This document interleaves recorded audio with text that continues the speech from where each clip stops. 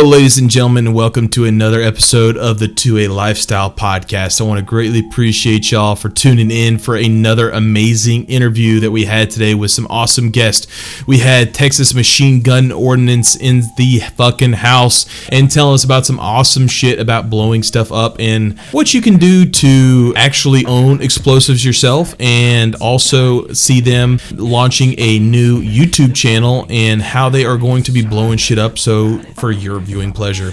But before we get into that, let's start getting to the house rules and start going through it. And I want to greatly appreciate y'all for listening. Wherever you're listening to, go ahead and subscribe. Go ahead and leave us a review wherever you can, so that way wherever somebody is looking for new gun related content in a podcast, if you leave us a review, good reviews, we show up at the top of their search. Also, go ahead and check out our social media. We are on Facebook and Instagram. On Facebook, we are the number 2A Lifestyle, and on Instagram, we are 2 spelled out. That is TWOA Lifestyle. Also, we have a Patreon account. If you enjoy what we do, please go ahead and support us on our Patreon account. It is amazing what y'all are doing to help support this show.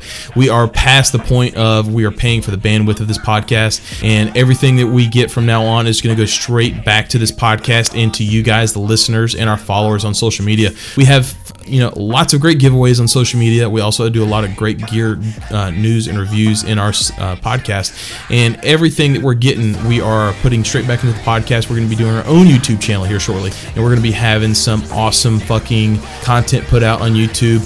So we are going to be getting the equipment for that, and also anything after that we're going to be getting for gear reviews and all of the shit that we purchase with our Patreon money that we use for gear reviews. We're going to be used in giveaways for you guys, for our podcast, for our fucking social media. So please go ahead and check out and support us if you haven't already on Patreon. And you can give us just fucking as little as $1 a month. I mean, who doesn't have $1 they can just fucking throw through the Ethernet cables to a lifestyle? I would greatly appreciate it. And in regards to having Texas Machine Gun Ordnance on our show, we had a great time. If you have anybody that you want to see us interview, have on the show, talk about all that kind of good shit, reach out to us on social media and let us know who you want us to have on our podcast. We are going to be having Sons of Liberty Gun Works on our podcast for a Christmas episode, so be looking forward to that. We're also trying to get Hoplite Armor in. Lyman Bishop, great guy. We've been texting back and forth. We've had some recording dates set up, but some shit's always getting in the way.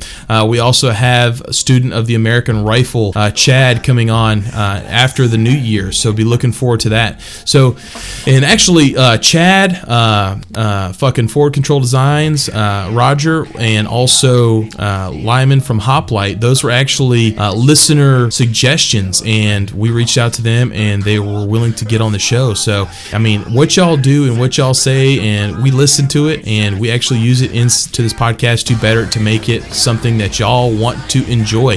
So, fucking just give us some feedback, folks.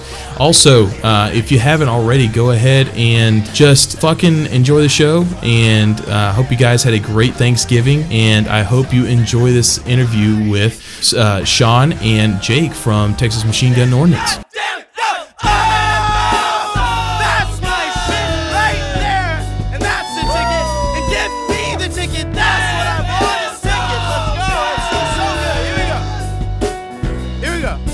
I'm too emotional. Good luck to my future wives and their future lives without me. You guys will do great. I'm sure that I've prepared you for every guy you'll date and every guy you'll marry and every guy. All right, so let's go ahead and get into the main segment of our show. I have Sean and Jake from Texas Machine Gun and Ordnance. If you haven't, check out their social media. It's pretty cool, some of the shit that they have going on. And if you're a red-blooded American, you should love to blow shit up, period. That's why I think people love guns, is because it's miniature controlled explosions. And if you make big things go boom, it's just even more fucking America. So Jake and Sean, tell us a little bit about yourselves and your company. Oh, well, we're just, I don't know, people that with nothing else. What the hell would we say? Well, first of all, we preface, I've been up with playing Army since 4 a.m., so I'm kind of zoned out right now for it. So Jake will have to smack me if I start rambling for it. But for me, just got bored with civilian life after doing sales and whatnot. Decided, yeah, what the hell? Why not try something different? And so we started Texas Machine Gun and Ordnance. We're a manufacturer, importer, exporter, dealer of literally any firearm. We don't really do anything with Title I, like regular firearms and whatnot. We do mostly with explosives, explosive weapons, less lethal for like law enforcement. So bangs, smoke, CS, things like that. And then we're also doing some stuff right now that Jake and I are actually on our way down to my ranch right now to start. We're going to start a new YouTube channel called Ordnance Lab, where basically what we're going to do is Jake's an EOD guy, or former Navy EOD guy. And so we're going to be making a whole bunch of different types of weapons. This time we're heading down to the ranch. We got Rescue Randy. We're going to put some body armor on him and then blow him up with a hand grenade and see what happens. Then we're going to recock and do it again with like a World War II helmet. And we're going to go down there, make some finished or replicas of finished World War II Molotov cocktails and throw those and kind of see how those are employed. And kind of our goal is to have a channel where we're actually doing something neat that's interesting. Because I mean, I have horrible ADHD, so I have trouble watching YouTube anyways. I keep wanting to fast forward to things blowing up or whatever and whatnot. Our goal is to make something where, hey, we actually show something you can't see elsewhere, and also have a channel it's about weapons without all the vet bro and like brah and squabbling over like AR-15 stuff and just all the boring stuff that, you know, for me, I could go on and on for hours about what I can't stand about the gun industry and blah, blah, blah. But for us, we want to kind of focus on doing something original and different where, like, you can't go anywhere else and see someone set off a live Claymore, which we're working on, or make a Civil War cannon with an explosive warhead. And the kind of projects that we're working on where it's something, you know, original and different and not just another, like, again, some people are getting to that. I don't want to sound like that we're like looking down on people who just like AR-15s or whatever. Like for me, it's just not what I'm interested in. It doesn't mean that what we're doing is like the most amazing thing ever or whatever. It's just kind of what we are interested in doing versus what other people are doing. Just our, you know, Jake's kind of like me, likes to blow things up, and the regular gun industry is just totally boring for it. But again, I want to make sure that doesn't come across as that we're so above it. We're just not interested in that. I hope that makes sense. Absolutely, because I mean, like Iraq veteran 8888. I mean, like I think the big thing that really got him mainstream was the meltdown videos, and like that's pretty much, you know, his most viewed videos that he has on his YouTube channel. You know, to me, he still has like great like weekly sit down talks with him and Chad. And stuff like that. But I mean, it's just kind of to the point where everybody has their own 2 cents and their own review channels. So you kind of got to do stuff to set yourself apart. So definitely Ordnance stuff for us is being, I was talking with a lot of folks. Fortunately, I have a lot of folks in my reserve unit that are really smart about that, have really given us some great pointers. Jake knows a lot about it, but doing it, we're like, hey, as long as we make like the stuff we do, like, our first video is going to be oil filter suppressors. It all started with like Jake being like, hey, we ordered a bunch of parts off Amazon and a bunch of oil filters, and then we're like making suppressors that normally would get like, hey, if someone at home does that right there could be considered, hey, you're ordering suppressor stuff. And then Jake was kind of like, hey, we need to do something with a YouTube video. Did you say some more about that? So I've been rambling the whole time.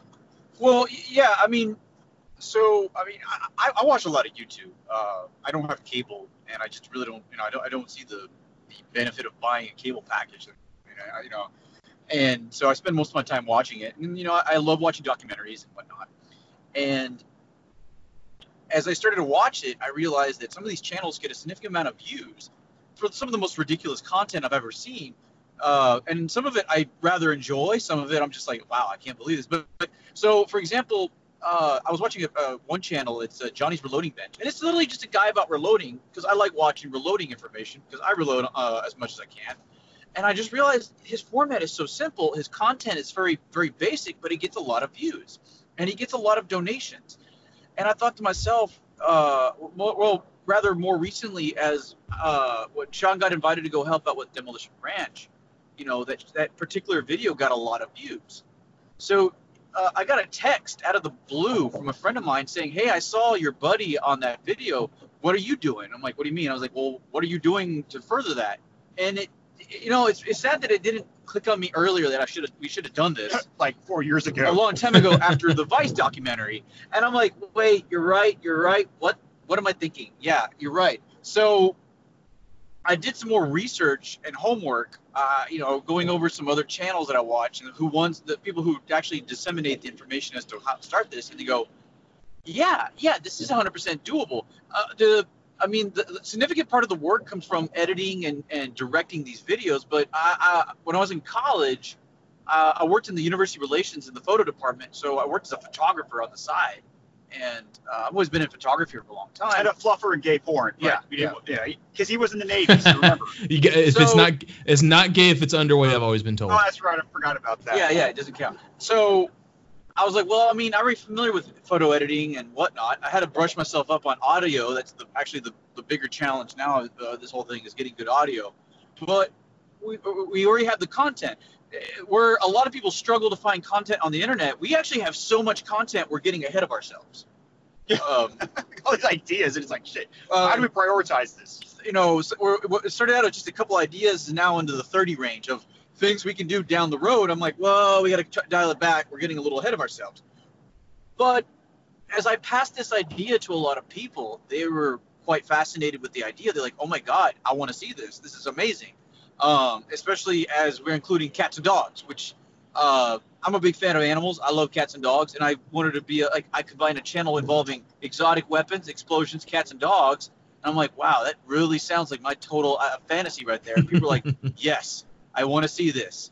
I'm like, yeah, most definitely. So behold, the channel came about.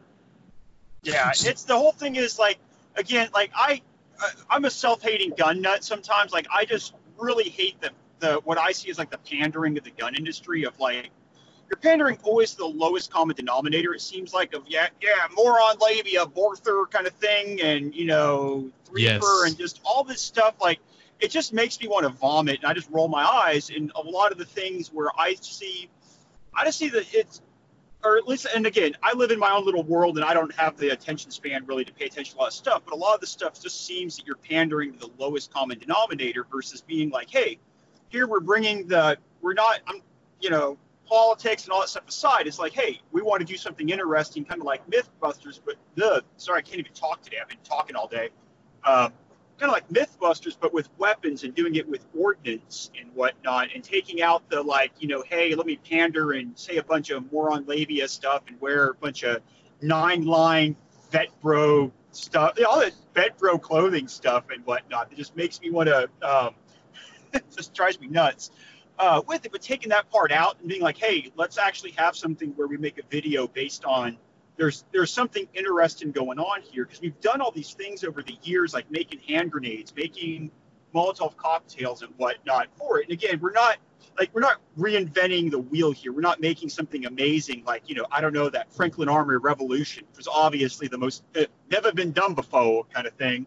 And there's a reason it wasn't. Yeah, exactly. God, that was so bad. We really we're sitting there doing these things, and it's like, well, we need to do it more than just Facebook, because Facebook is kind of our little launching pad, and we need to expand for just reaching folks and being like, for instance, the M203s. Like, we're the biggest M203 civilian distributor in the country with Lewis Machine and Tool.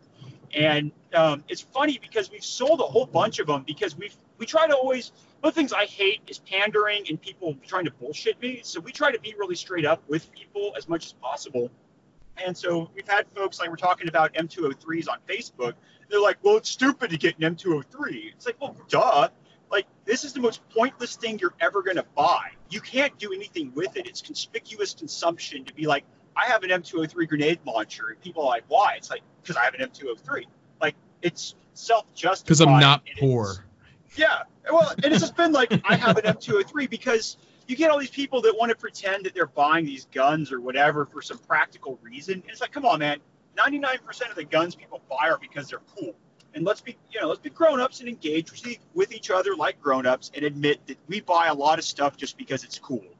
So you mean they ourselves. didn't buy that M203 for the Boogaloo that's around the corner? Oh yeah, exactly. When they're gonna like fight, exactly, and when they're gonna, and after about 48 hours, when they run out of their Obamacare medication and die from diabetes, for it. That's always my favorite one when I listen to that, and I'm like, have you guys thought about the sustainment piece for after you start your little quote unquote Boogaloo thing about it? Like, do you? And again, we're getting off. I guess we're off topic, but like when you've actually done Army stuff and you figure out how hard it is to keep going after you burned up your first bit of ammo, it's like it's a little more advanced than like me and Cletus, we got some Hungry Man meals and we're gonna run around with fight the government kind of thing. It's amazing whenever you start asking them about what you're gonna do after your first firefight, and they're like, "Durr." Or if you're in an attic in New York, you run out of whiskey. Oh God, yeah. That guy, like, he pandered like so bad to all these people, and they bought it hook, line, and sinker. And I'm like, this dude is manipulating y'all, and y'all are eating it up. Like, they love being cucked by these morons. It's amazing. Sorry to get you off topic, but damn, I just had to bring that up. Oh yeah, no, it is, and whatnot. But back to like the 203s, like we've tried to be authentic with stuff and not bullshit people about that. Oh, this is some amazing practical thing. No, it's a pointless toy you get because it's a goddamn grenade launcher.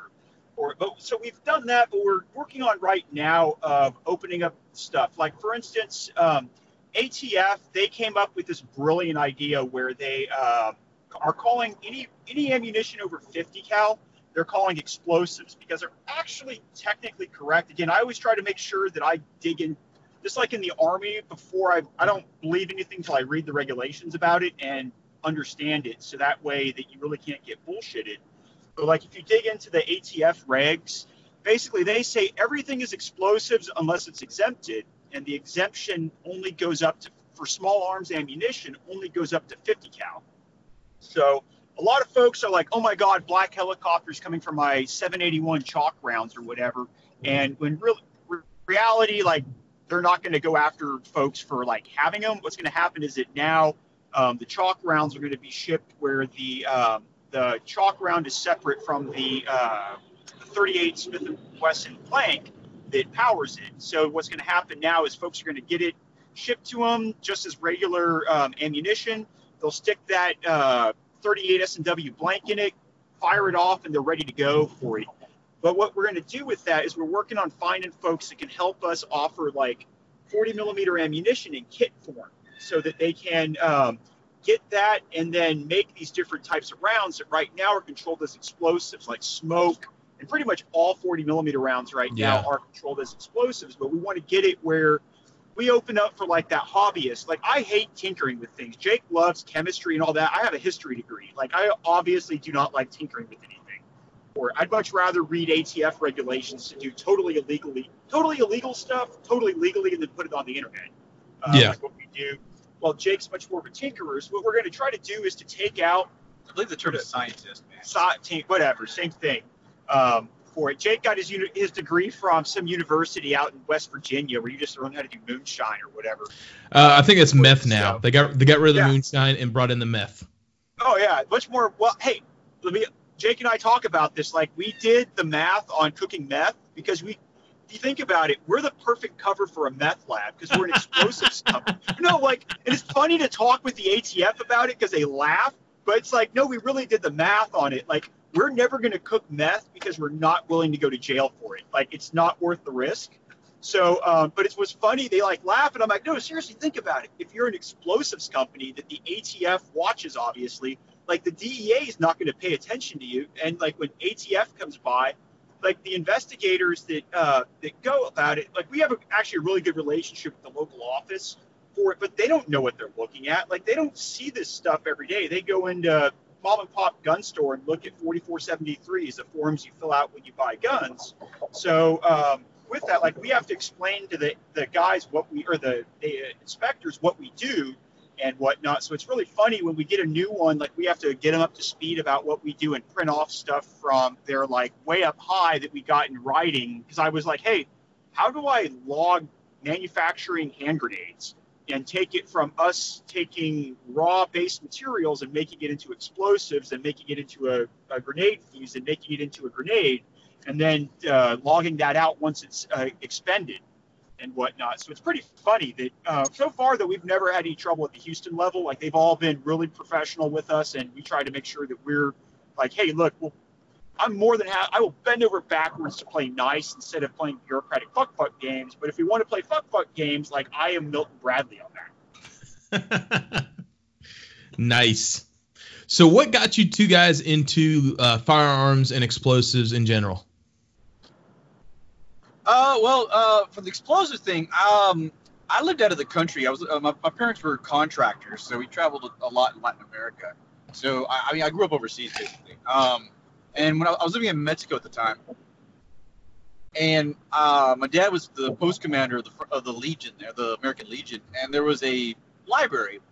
So he wanted me to really be big into electronics, and I did learn a lot about electronics, but I was more fascinated with chemistry.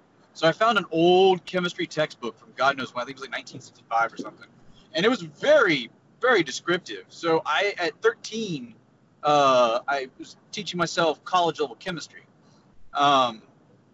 So within I saved up all my allowance, and I went to downtown Mexico City where I could buy labware and chemicals and whatnot, and started synthesizing my own nitric acid, sulfuric acid, and then basically what started out as simple explosives to full-on production of TNT by 15. My parents were actually okay with this. They were like, well, he's just exploring his intellectual side. I mean, I was getting pretty carried away. You can always make another kid. That's easy.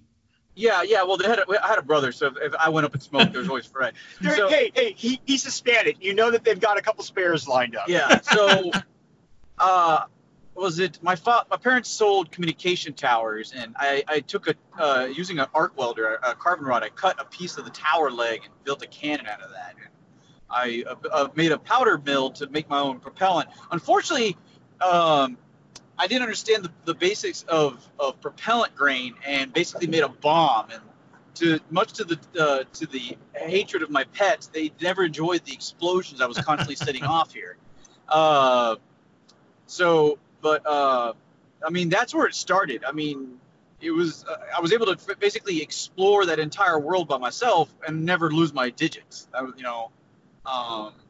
And then I attended EOD school in the Navy, which they teach you the use of military equipment. But in reality, as far as all across the board in the military, they don't really teach you anything about what the explosive is on a chemical level. It's not really important for a soldier or sailor or Marine to go, oh yes, I understand the molecular structure of this particular explosive, because it has no real application in the battlefield. But I found it more interesting than everybody else around me. So when I got out of the military, I went to college. I was like, yeah, let's study chemistry. I want to know everything about it, which is really interesting to do at 26. But from there, I studied organic chemistry mainly and learned just about everything about explosives I could, if not. And then from there, I just did my own research. Nice. So, Sean, what about you? What got you into guns and explosives? Yeah, I've just always been like a bit of a gun nut and whatnot. Just, I don't know, that ADHD, getting bored with stuff and wanting to push boundaries. And so when I just got bored with, just having a sales job and whatnot with it, decided to blow my life savings on something crazy. And did that. Like, why not go for something big? And so we went ahead and got the same licenses that Lockheed and Boeing have. And then from there, like, I have very few I have no marketable skills except for being able to figure things out. Like, I literally cannot put an AR-15 together beyond field stripping, because like I tune out about 5 minutes into it. Like, talking about putting ARs together, gunsmithing. I like to run this Facebook group, and I'm so proud of myself for changing out the sights on my Glock. Like, I consider that's about the limit of my gunsmithing skills, because I really just don't care. I like shooting guns, but it's just not interesting to me, the technical stuff of it. It's fun to go out there and employ them. Hey, go put rounds down range and tactics and small and things like that. Like, I'll talk all day long about small unit tactics and whatnot. and things like that. But I just don't care about the technical part of the weapons. But I do love like figuring things out. I should have been a lawyer. It would have been much more profitable probably. They're soulless. They're soulless. Yeah, exactly for it. And the thing is that like it's funny whenever you like see like lawyers on gun forums trying to give bad advice. Like you're like, oof, dude, like wow. Like, and you went to law school for this right here, and you have no idea what you're talking about. It's just funny. But like for me, it's fun to figure things out. Just like I taught myself export stuff, like all the ITAR stuff. Like I just started reading, and again, like I cannot put together an AR-15 lower because I don't care. Like I have to pop 2 Adderall and watch YouTube for an hour to put together. And I'm literally saying that like I have to watch YouTube over and over to figure out how to put together a lower receiver. For it. But if it's like, hey, how do I figure out how to legally insert the blank? Like I can spend hours just reading and digging to figure out how to do it and whatnot. So like, how do I export guns? Well, I like read forever and ever and made the government, like I wrote the government, told them what does this mean? And make it write back to me. In writing. A lot of the stuff we do, we do some pretty wild stuff. Like we make Molotov cocktails, we make hand grenades, and all the stuff whenever like people are like, oh, that's dangerous. ATF, or they're like the ATF's going to roll you up or whatever. And it's like, well, nah, man, I don't go into gray areas and whatnot. I make sure that when it looks a little bit iffy about something, I write the ATF and make them tell me what the thing is. Like I've written them, people are like, oh, you shouldn't write the ATF or whatever. It's like, well, no, if I'm going to go into that gray area, I'm going to make them tell me what that bright line is before we cross it. Because again, I'm not going to go to jail. And like I tell the ATF this, in addition to not cooking meth, we also have it like breaking the law is not like any dumbass can break the law. That's not any fun really. There's no challenge in that. For it, but doing a bunch of otherwise totally illegal stuff, totally legally putting on the internet, like that's kind of fun because there's a challenge in that. And being like, okay, hey, what do you want to make live cannon rounds we're working on doing, or claymores? And how do I, we've got wait for ATF to give us permission or sign off on our variant so that we can mark our cannonballs with paint stencils instead of having to engrave them and stuff like that. Doing it, but the whole thing is doing it where and not doing it like a lot of folks are like, you're just trolling the ATF. And it's like, no, we're not trolling them. I mean, we do have some oddball names, like we called our oil filter suppressors the Eater Discreeter and some other funny stuff like that. But it's my juvenile sense of humor or whatnot. But a lot of the stuff we're doing is like, hey, I want to make sure that we do it legally, because then again, and you always get the guy that's like, I'm going to fight the government and whatnot. It's like, okay, bro, yeah, sure. For what we're doing, our whole thing is to do everything we do overtly. And so being like, yeah, let's stick it to the man and break the law and then put it on the internet and go to jail. Like, that's okay. That's not exactly a success-inducing type of path to go down.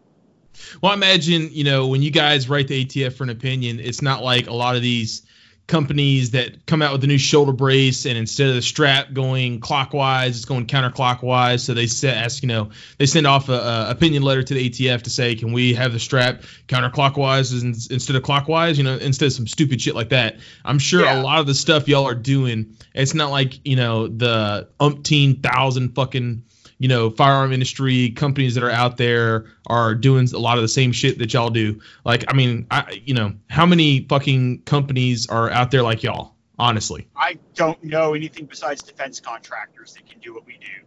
Exactly. That means and that's not, again, this is not because we're like amazing geniuses or whatever and inventing the wheel. We just have that skill set, like Jake's skill set of being able to make a grenade from nothing, basically. Well, from base chemicals and doing that, like that's just not something you have outside of large defense contractors for it. So it's something and I always try to make sure with ATF that we have I don't waste their time and I don't be unprofessional with them. Like I want it to always be, at the worst, they think I have a juvenile sense of humor because I register stuff with stupid names and whatnot. But at the end of the day, I want it to be like, look, when it comes down to business, business is business. Just like in the military, like we can fuck off and have a great time until it's time to go do stuff. And then, hey, business is business, and we're going to take care of it. And so that they know that, like, hey, when they get something from me, that I'm writing them a specific kind of thing, not just fishing on it or whatever. Just like, hey, I need you to answer these questions right here for it because I've already done my research and blah blah blah. And it's like, hey, look, we can be friendly professionals, kind of thing is how I like to say it. What is the coolest shit that y'all have dealt with? I mean, because y'all are Texas Machine Gun Ordnance, so I mean, like y'all just mainly talked about the ordnance part. What's so far, like what kind of machine guns do y'all work on? Build. We don't really whatever. work on guns much. We have we don't have a retail store. We only have an online sales. Most of our stuff is law enforcement and defense. We have a lot of export stuff and things like that.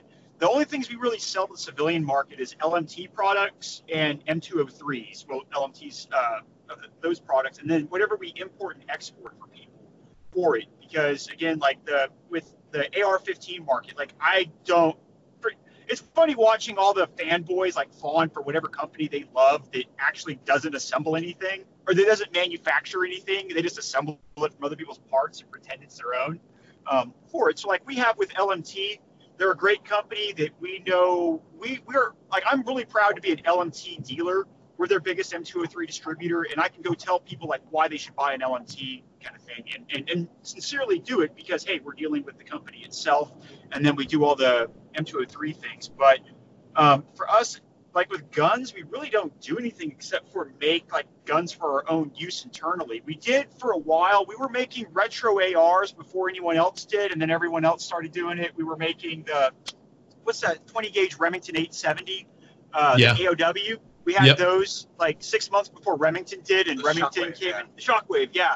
Like it's like and it's not because we're some kind of geniuses that can see into the future or whatever. It doesn't take a rocket scientist to make an AOW or a PGO 870 and 20 gauge or a retro AR. Like we did these things and then other people moved into it, and that's capitalism, how it works for it. So what we've tried to find is our little niche where there's nothing. It's so hard. The barriers to entry are so high to get into that we are the only people who can, or outside of defense contractors, we're kind of we want to be.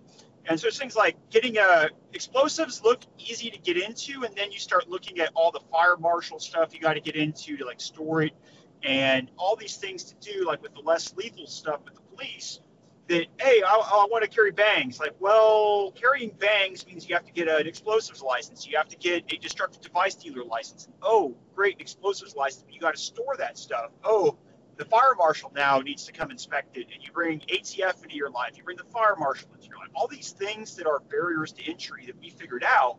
Like for us, we try to stay in that little niche where we're just, hey, look, we're not gonna like we don't want to compete with local gun stores just because they can do it better than us. They can sell Glocks better than us. They can sell AR-15s. They can sell hunting rifles for it. Because again, I tune out when you start talking about various AR-15s. I have an LMT.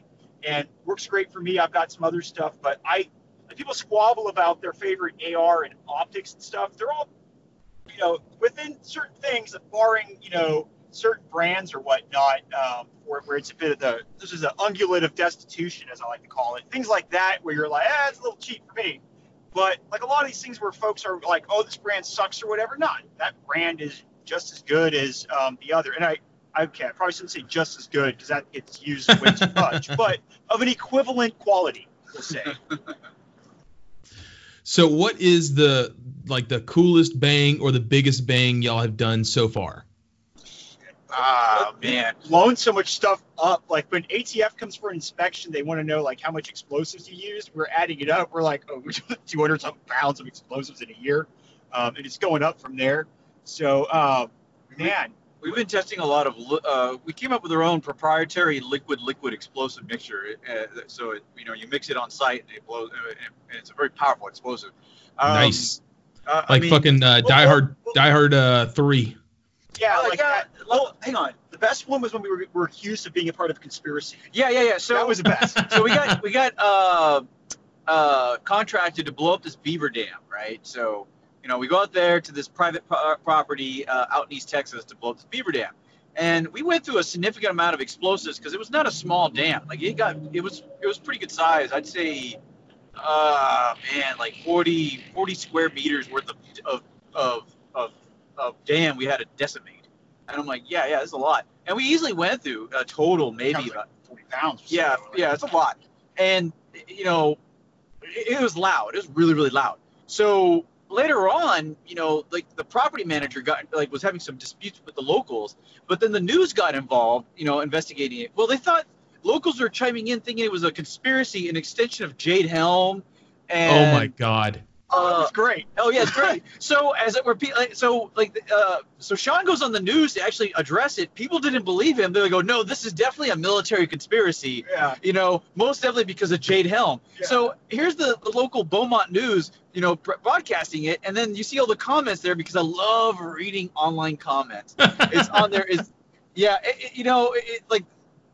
Sometimes it's not even worth watching the video. The comments are just often better than the actual content to provide. Yeah, I got, unfortunately, I was late to the party for it because I got my buddy to put on there, like, take a picture of me wearing a Civil Affairs and Psychological Operations Command patch on my uniform for it, and being like, hey, this guy's Civil Affairs and Psychological Operations, he must be part of the conspiracy, and get it to be like, oh my God, it's all part of a scam or whatever for it. Like, I really wanted to troll hard because I love conspiracy theorists. Oh God, it was great because I decided, well, I'm a troll by nature. I'm gonna just troll all of these. So I was going on there and like trolling people's accounts. Like I was like, you know too much. We're gonna have to deal with this. And people were freaking out over this, and it got so ridiculous that it ended up being nothing but conspiracy. The actual truth of us blowing up a beaver dam disappeared in conspiracy nonsense. Yeah, and it was funny because 25th Infantry Division was rolling through Fort Polk for a training thing. So all these helicopters were flying around because they brought them in from Hawaii on a ship, and they had to put them together at the port of Beaumont, so they had to do a test flight for it. But people were like convinced that it was this massive conspiracy, even though Jade Helm didn't exactly go off his plan for it. That no, this is all part of it. So I just couldn't. I was sitting there. I'm like, oh my God, I'm trying to tell these people that the obvious truth of this, and they don't care. Like it was just, oh my God, it was great. We took a little break. I just posted on the page, that we were doing a live recording, and asked some my followers and stuff not what they wanted to ask, and so one person just simply put grenades. So y'all were talking about that you're going to be launching your own YouTube channel, and Yeah. When is that going to be? When is the launch date on that? We don't have the specific date yet, but Jake's working on some of the video and everything because we're working right now. We're actually going to be doing it and offering content in English, German, Spanish, and French. Nice. So, Jake's been working on getting the English stuff going and whatnot. We've got the first with the oil filter one. So we did the oil filter one because we can immediately shoot it. We had to do some reshoots. Like I said, our big problem is the audio. It's we have amazing video setup because we really were recording tons of it. The problem is our audio was lacking. We had to reshoot a lot of it because of just abysmal audio. And then it takes a while to do post-production. It's actually, for every hour of shooting, it's like 4 hours of editing I got to do. I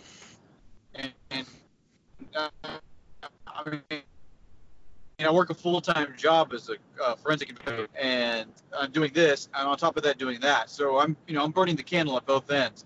So as soon as I get home, I spend about 1 to 2 hours of just fixing the video, tweaking it, getting the audio and the music lined up, narrating it, and we got to wait for some of the narration equipment because I didn't have a decent microphone to do narrations, but I do now. So, but when we get back from the range here, I'll do some final tweaking on the first video, give it to the guys to look at. If they like it, we'll have it up here this December. No problem. Nice.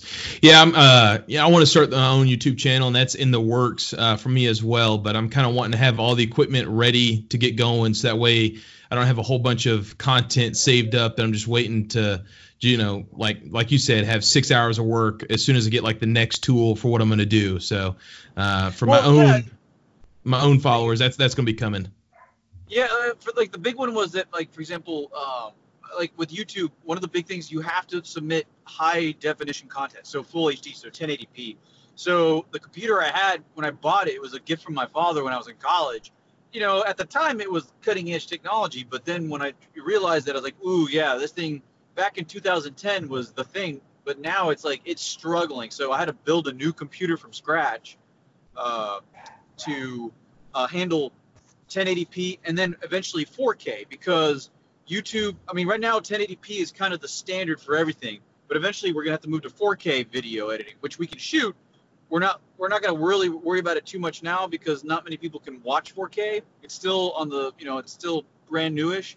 Everybody's watching 1080p, but as I learned from a channel on YouTube, it was Linus Tech Tips. Always shoot as high as resolution as you possibly can and worry about it later, because you can always go down in resolution. You cannot go up in resolution without a penalty. Exactly. And another question that was asked, and you've got to understand the demented fucks that are out there on the internet. If you were a hot dog, would you eat yourself? And it seems like a Pickle Rick question, but that was asked. If I was a hot dog, would I eat myself? Fuck. I'd like recommend that they seek treatment at the local, like, you know, kind of clinic. There's people that can talk to you about if you have these kind of questions. Yeah, if the VA will help you with these kind of questions. I had some weird conversations at Drill today. yeah. I mean, if somebody asked me that question, you know, from my personal experience working in both EMS and forensics, I would definitely say that person would need to reevaluate what they're asking. It's just like the people. That's like the person that's like, hey, point a gun at your dick and take a picture. Like, no, like that's just retarded. Like. Well, if you were in the military, we have all played gay chicken at some point in time. So. Oh, hey, there's no winners in gay chicken. For that. No winners for it. You have losers and the bigger loser. Yeah, but getting back to the question about the grenades. So making grenades, ultimately, like everything, a lot of folks, they see like, oh my God, grenades illegal. It's like, no, grenades are destructive devices. We're a manufacturer of destructive devices. They're destructive devices because they're explosive weapons. We are a manufacturer of explosives, so therefore we can manufacture explosive destructive devices. And so we actually make our own homegrown hand grenades from, we go to the gun, we're going to start casting our own grenade holes, but we literally go to the GI surplus store and start stocking up on hand grenades. They look at us like, they're like, what the hell? I'm like, oh, we're making hand grenades. And they're like, ha, ha, ha, ha. It's like, oh, no, we seriously are making them. And then they look at us, and it's like, you can call the ATF. That's cool. They already know who we are. Tell them we say hi, and we'll see them at the next inspection, kind of thing. So what we do, though, is with them is you have to, like when folks make a firearm, you have to go get it engraved typically for, like if you make, as a private citizen, if you make your own firearm, you don't need to put a serial number on it, but as a manufacturer, we have to put a serial number on a firearm. Typically that has to be engraved on there. Now, we usually use a laser engraver. We use Weapon Genetics with Cody Harris with Weapon Genetics in Cyprus, and does an amazing job. Definitely recommend him for any gunsmithing needs or engraving needs that y'all have for it. But so we go, most of the stuff we take to Cody, but obviously a hand grenade, we're not going to take over there and do that. And so what I did is I filed for a variance with ATF and requested that, hey, we'd like to have where we can mark our grenades with paint. And so they gave us a variance that says we have to use, quote unquote, military grade paint. I have no idea what that means for military grade paint, but it looks like that the stencil we have works so far. So what we do is whenever we make grenades is we register them in batches of it. We'll get the grenade holes from our local GI surplus stores, and then Jake will weld them up as complete holes. We paint them, then we register them as destructive devices with ATF. And then what we do is because transporting live hand grenades, there's no point in doing it. Like we keep a cache of them on hand for like zombie apocalypse use or whatnot, but typically we don't assemble them until we get on site or assemble them into a live device. What we do is we register them. It was kind of funny. This is where like I did the ATF's job for them, because we can only manufacture weapons at our licensed location. And before we were assembling the grenades on site, and we would never register them because we made it and destroyed it the same day. But I went through the thing and I'm like, oh crap, hey, we are manufacturing weapons off site, which you're not allowed to do for it. And so what I did is I got the variants with ATF. So now we manufacture the destructive device. We make it as a firearm at our licensed location in Houston. And then what we do is we don't make it into a complete functioning grenade until we get down to our facility, George West, where we make it into a complete weapon. And then it's a hand grenade that we use right away. But at that point, I'm only manufacturing explosives. I'm not manufacturing a hand grenade, if that makes sense. I think so, a good bit. So any private citizen can honestly purchase a hand grenade. They just have to fill out the proper forms and, like you said earlier, get like the fire marshals, ATF, all that kind of shit involved. Because I have the business has explosive licenses. We have a separate blasting company that has a standalone company that has an explosive license, and I have an explosive license as a private citizen for it. So I can go buy, transporting explosives as a business is a massive pain in the ass. We have some folks that we use to transport. Whenever we do need to move explosives, we have folks that we contract with to move it for us. But it's kind of funny that for me as a private citizen, as long as I'm staying in the state of Texas and I'm transporting my personal explosives for non-commercial use, I don't have to worry about the 49 CFR, all the federal regulations. I can load up my truck with dynamite and drive down the road. As long as I stay in Texas and it's my personal dynamite, I can transport it all I want to for it. But for us as a business, we have to transport it. If we're moving commercial explosives for it, we have to follow all of the DOT regulations, which is a pain in the ass. So what we do is we do our moves very strategically of explosives. That's why we don't transport hand grenades assembled, because it's just so we can't do it without contracting with external entities to move it for us. And because again, this is where we definitely make sure we follow all the laws and regulations and everything else. And I'm sure someone's going to be like, "Oh, y'all bootlickers for doing that," because again, I don't want the DOT to give me a $250,000 fine for something I can easily comply with for it. But so. Well, I hope that kind of explained the hand grenade part with it. Oh, yeah, sorry, man. I have a token hand grenade I transferred to myself on a Form 4. And because I transferred it, I dropped the Form 4 for it. And for those of y'all that don't know, the Form 4 is the paperwork you file for a tax-paid transfer of an existing NFA item. So that's what you use for a suppressor, while a Form 1 is what you use as a non-licensee to make a new NFA item. If I want to register my ungulative destitution lower as a SBR as a private citizen, I would file a Form 1, versus if the ungulative destitution that we registered, if you wanted to get that, we transferred that on a Form 4. So what I did is I made a hand grenade for myself, basically as what's the Navy call it? Freedom of navigation exercise to prove I can. Mm-hmm. And basically to be I'm going to transfer a token hand grenade to myself for it. So I made the Holy Hand Grenade of Antioch with serial number Grenade for Sean and transferred it to myself. Well, I had ATF. The only part of ATF we've ever had trouble with has been NFA branch. And it's not the individuals that work there, it's been the management that's just been unprofessional. And it's hey, look, your job is not make law. You just do your job. For me as a company commander in the Army, I don't get to make up regulations. I implement regulations as directed. And so they kept coming up with all these stupid excuses for kicking it back. And it was no, this is dumb. They wanted me to put my federal explosives license in for the FFL number. And I'm well, I don't have an FFL. How could I put my explosives license there? It says federal firearms license. And so I kept doing this stupid shit for it. And so it finally got to the point where I ended up filing an inspector general complaint against them for being hey, this is stupid. And I gave them all this stuff where I'm look, I'm going to drop an IG complaint and waste everybody's time. Please don't make me do this. This is a waste of time and it's stupid. For it. Well, they ended up getting the stupidest inspector general complaint ever.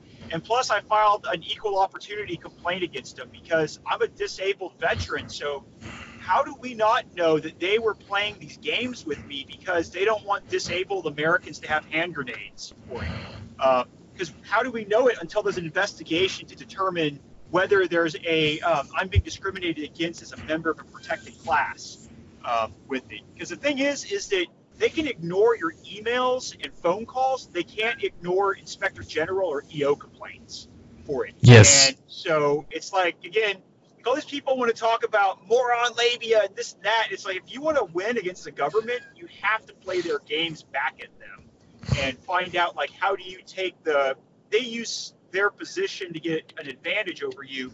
How do you take that advantage they have and then turn it against them? And the thing is you start using things like the IG, EO, things like that, where they can't ignore you, and someone else calls their boss and is like, what the fuck are you doing? Because, like, I dropped my IG complaint, my thing was approved very quickly afterwards. And again, it was like my IG complaint, I'm sorry that I'm wasting your time, or dear IG, I am sorry that I'm wasting your time with the stupidest IG complaint ever. However, this is what it is.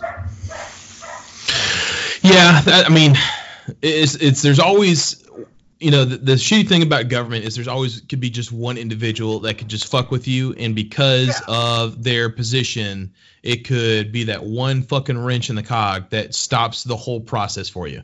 And trust me, working in government my entire adult life, I absolutely fucking understand that. Yeah, it's just like in the Army where, I get these idiots that, I'm a weekend warrior, but I've got some of the absolute best soldiers I've ever served with in my unit. Like, I am so proud of them. Like, they make things happen. And then but I get officers that get on power trips and want to just do stupid shit. It's like, you can't do that. Like, the regulations prevent you from doing that. And, like, it's there to check your little power trips and stupid shit for it. And, yeah, it's just again, like, just a lot of people love to bitch and moan about fuck the police and all that stuff for it, but it's like, no, there's decent people that do stuff and follow the rules, and then there's Yahoo jackasses that, like, ruin it for everyone else. And it's never, the Army.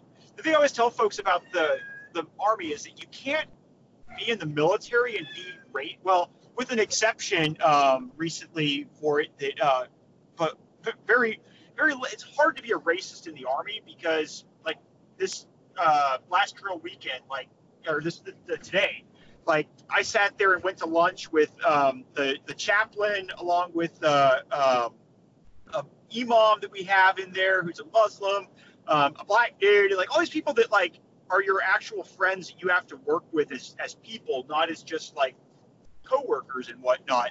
And you learn that, like, stereotypes definitely come from somewhere.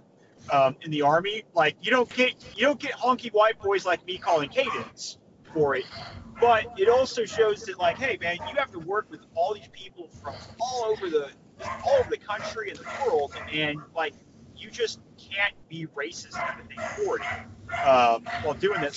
One of the best things I like about the Army, and I forget where I was going with this. Somehow I got on my little. Well, no, it was like I pointed out to my soldiers that, man, in the world, you get these people squabbling about stupid shit that, like, they hate their fellow Americans. They don't even know.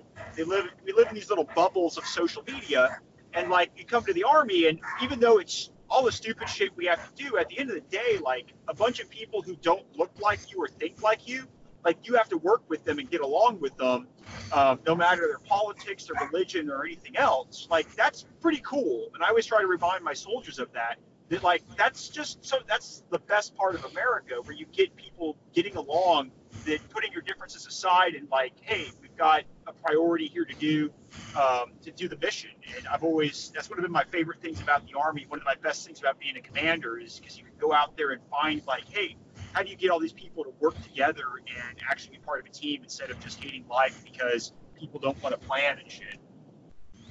Absolutely. And just my little fucking experience dealing with IG complaints was when I got my commission, it was nearly 2 fucking years before I started getting officer's pay. For almost 2 years, I was still getting NCO pay, and turning all my paperwork like 3 or 4 fucking times to the fucking S shop, and never could get that shit fixed. But as soon as I started talking about filing an IG complaint, that shit was fixed within 2 weeks. Yeah. So, and I wasn't complaining, because, I mean, that was the money I was used to getting, but it was still just a fucking nuisance. When they hook you up with your back pay, it's like, hell yeah.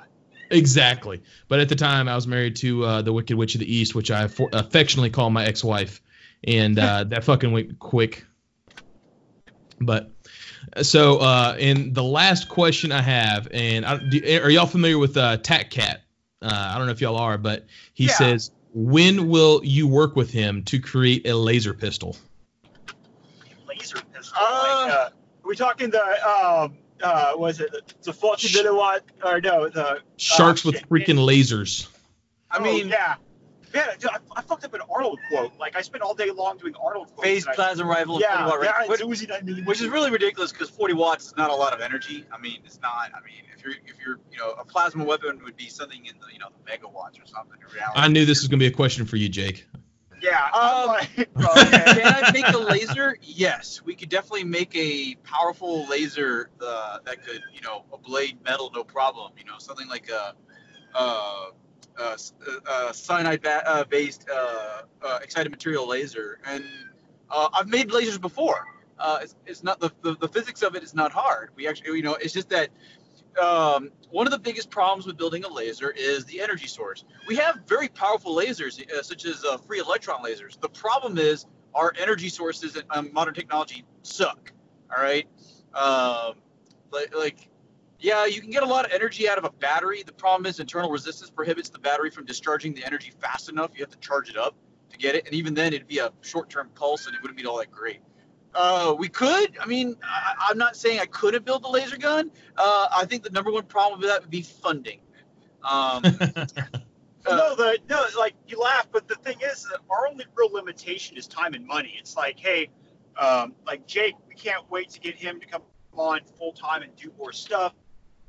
It's one of these things, like, and on our channel, we're going to be like NPR with our little begathon of, like, for Patreon and all that stuff for it. That, like, hey, this stuff's cool to look at, but, like, we have to pay help a brother out. Bills. Yeah, like, we pay $6,000 or so a year in government fees to not go to jail, and of course someone's going to be like bootlicker and whatnot, and then, like, of course kiss the cop's ass when they get pulled over with it. And so yeah, we're just trying to figure out, like, hey, how do we do this and then pay the bills? A lot of stuff we're starting off with is kind of simple, but we want to move on to some, again, here we go, like NPR being like, we want to do more things with it, but being like, hey, making a Civil War cannon, like, how do you make it where, like, you do a bombard a fortification? Like, we want to actually do that, like, make the cannon and things like that. Like, we've got some claymores we're working on where we can, we got a bunch of mannequins that we're going to set up and then demolish them with a claymore in slow-mo. Nice. What, 900 frames per second or something, Jake? Yeah. So, I mean, we have rented a camera. We're testing out to see if we're going to buy it or not to enable us to shoot slow-mo. I'd love to be able to get, like, one of the Phantom cameras and shoot, thousands of frames per second, but we just don't have $25,000 laying around for us to just go, hey, let's buy a new camera. Yeah, I was about to say, you have to sell a fucking organ. Yeah, maybe a brick of cocaine or something. But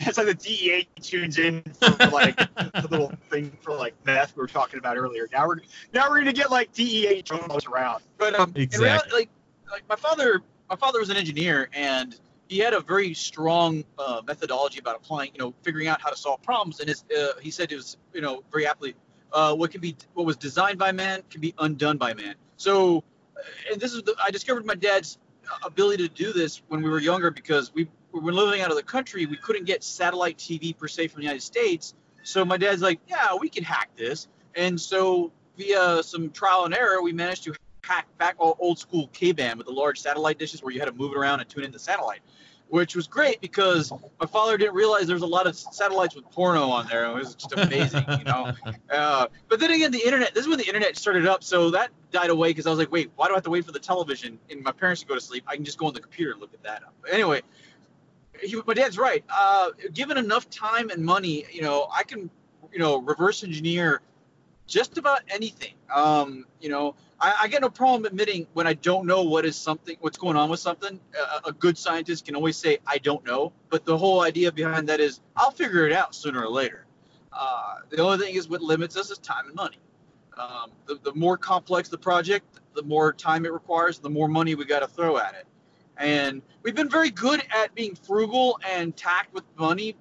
And sometimes we've gone down a rabbit hole where it was just a waste of money. But Yeah, the gun industry is a great way for you to take a whole bunch of money and turn it into a little bit of money for it. But Yeah. that's one of those things when you take what's the word I'm looking for? You make your best guess for what's going to happen, and we've had a lot of stuff not work. Some stuff work, and then something else happened that stopped that from working or whatever. So this is our thing. We're hoping to build it where there's the barriers to entry for someone to be able to do what we're going to be doing is pretty high, and we want to make it where it's something genuine, where like every time we make a video, we're not being like, hey, let's make a bunch of drama and whatnot, or pretend like it's never been done before with a suppressed AK and be like, oh, I've never seen a suppressed AK before. yeah, because a lot of our, like, for example, our explosive-based operations, I mean, a lot of this is from years and years and years and years of me experimenting with, from something as simple as a blasting cap. I mean, they seem simple. They're simple enough, but they are. But, it's from my experimenting with, the proper compression ratio and to get the right density for the base explosive, the diameter, the right initiation compound. There's a lot of stuff that goes into researching this that on the industry side, the commercial side, they already know this. They make it in large quantities. But the layperson, you can go on the internet and look it up. You're going to find a lot of improvised stuff. But we're able to manufacture a lot of these things on par, if not better, than what commercial applications have. A great example being blasting caps. Ours have a better, have a more successful detonation rate than the commercial caps we've bought before. And that's a great testament to our abilities to manufacture what is, almost black magic. I mean, if you ask people about explosives, they'll usually give you the default answer of like, well, C4 and TNT and dynamite and tannerite. And that's pretty much it. If you look at on the oil and gas side, they use explosives, but a lot of those guys, they sort of just either one were brought in because somebody else knew about it and they just sort of brushed them up on it, or they're just a bunch of rednecks and they're like, yeah, I want to blow some stuff up. Let's do it. Woo! And they really don't know what they're doing. They're literally just sort of, flying by wire on that one. Or it's like the military where they know what they've been taught. And so you get a lot of folks in the military that, like all I know about from the military is like, hey, use lots of explosive. Oh, okay, more better or more explosive, more better or kind of thing. And it's like, well, yeah, but when you're trying to actually do a technical thing, whatnot. Again, we're not technical blasters like going to drop a building or whatever in downtown Houston and whatnot. But like figuring that stuff out to like, hey, how do we not blow ourselves up kind of thing. That right there could be a where again, we always try to tell folks like, don't try this at home. Like making that, what's that? One of the people make it at home, blow themselves up. The sovereign citizens. No, like for example, a very popular explosive to manufacture for improvised reasons is acetone triperoxide, or TAP, or whatever, TAP is often called. And it's a very easy explosive to make. The problem is, though, is that I'm not a big fan of manufacturing organic peroxide-based explosives, mainly because they're just really unstable. Even the more stable variants of it, just not that stable. They're just not. I've made them before, and there's a reason why I stray away from them. I just don't like them. I'm not trying to lose my fingers. I like having all 10 fingers, and I don't want to change that anytime soon. I much rather manufacture explosives that I'm very familiar with and properties that are far more stable and have long-term storage capability. Whereas, your organic peroxides, yeah, they evaporate eventually. They start to degrade. But people make them. You see them all the time on YouTube. There's a character, I don't know if you've ever seen it, like he lights one off and blows his hand off. And that's a good example of what happens when you don't know, if you don't have a respect for for explosives as a whole. The moment you get lackadaisical is when you start losing digits or your life. But we're both trained professionals. We know what we're doing, and there is a certain amount of risk involved with this that we have to accept. But the whole idea with the starting this channel was that we're going to show our successes, but there's also a lot of failures to this, and not so much in the fact that it's not an effective explosive or it's not an effective design we made, but rather, we're human. It's entertaining. I noticed that with a lot of channels that they show both their failures and their successes. It's whereas it's not Hollywood glamorized where you see the hero always gets the girl at the end and the world gets saved and whatnot. It's like, no, sometimes we screw up, and it's just part of it. If you guys want to, and if people want to see more We want to hear their input. I want to see what people like to see.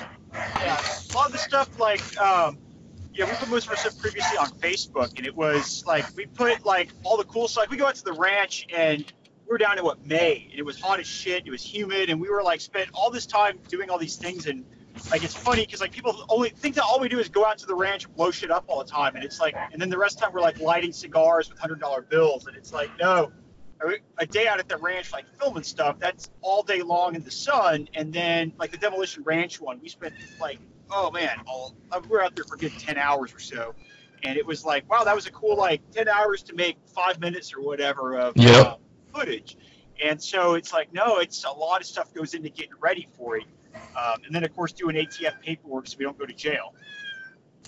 Absolutely. And just like when you were talking about, Sean, earlier about, most people when their thoughts are on explosives, if they have like little knowledge of it, like perfect example in my mind, especially being like former combat engineer, PL and CO and all that, is explosive breachers.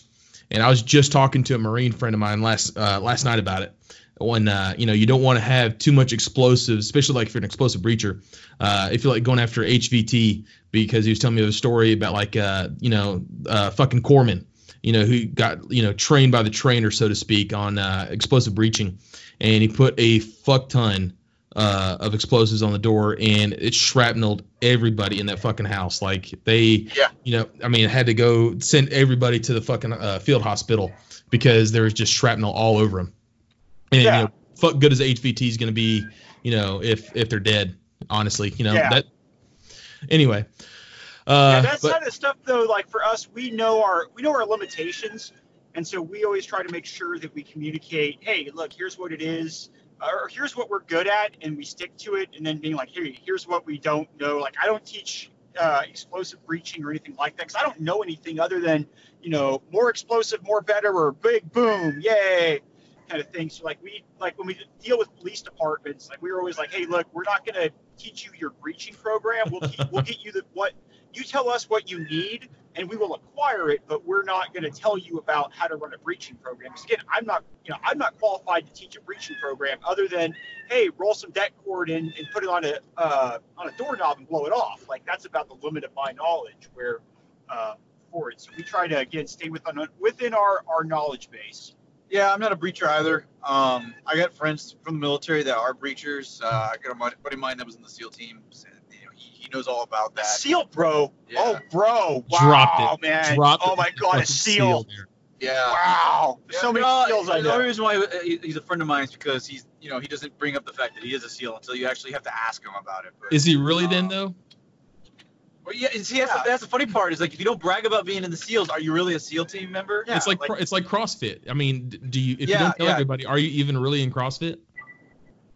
Well, no, he's a great guy, and I was picking his brain about that. He's like, oh yeah, no, was it?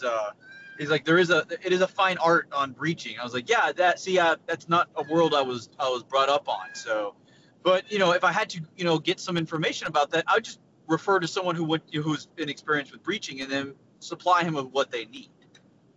Exactly. Just I definitely don't want to overstep my bounds and start claiming like, yeah, I'm an expert in this. I'm like, no. I got people for that. Unlike this is where I go back to my loathing of the gun industry for it, of like, you get all these people that want to be experts about tactic. I hate the word tactical. Oh my God, that word, or operator. Like there's certain key words that are just so overused, especially when someone has no idea what they mean. So it's funny listening to all these vet bros or like people that want to act like vet bros and whatnot that never were in the military.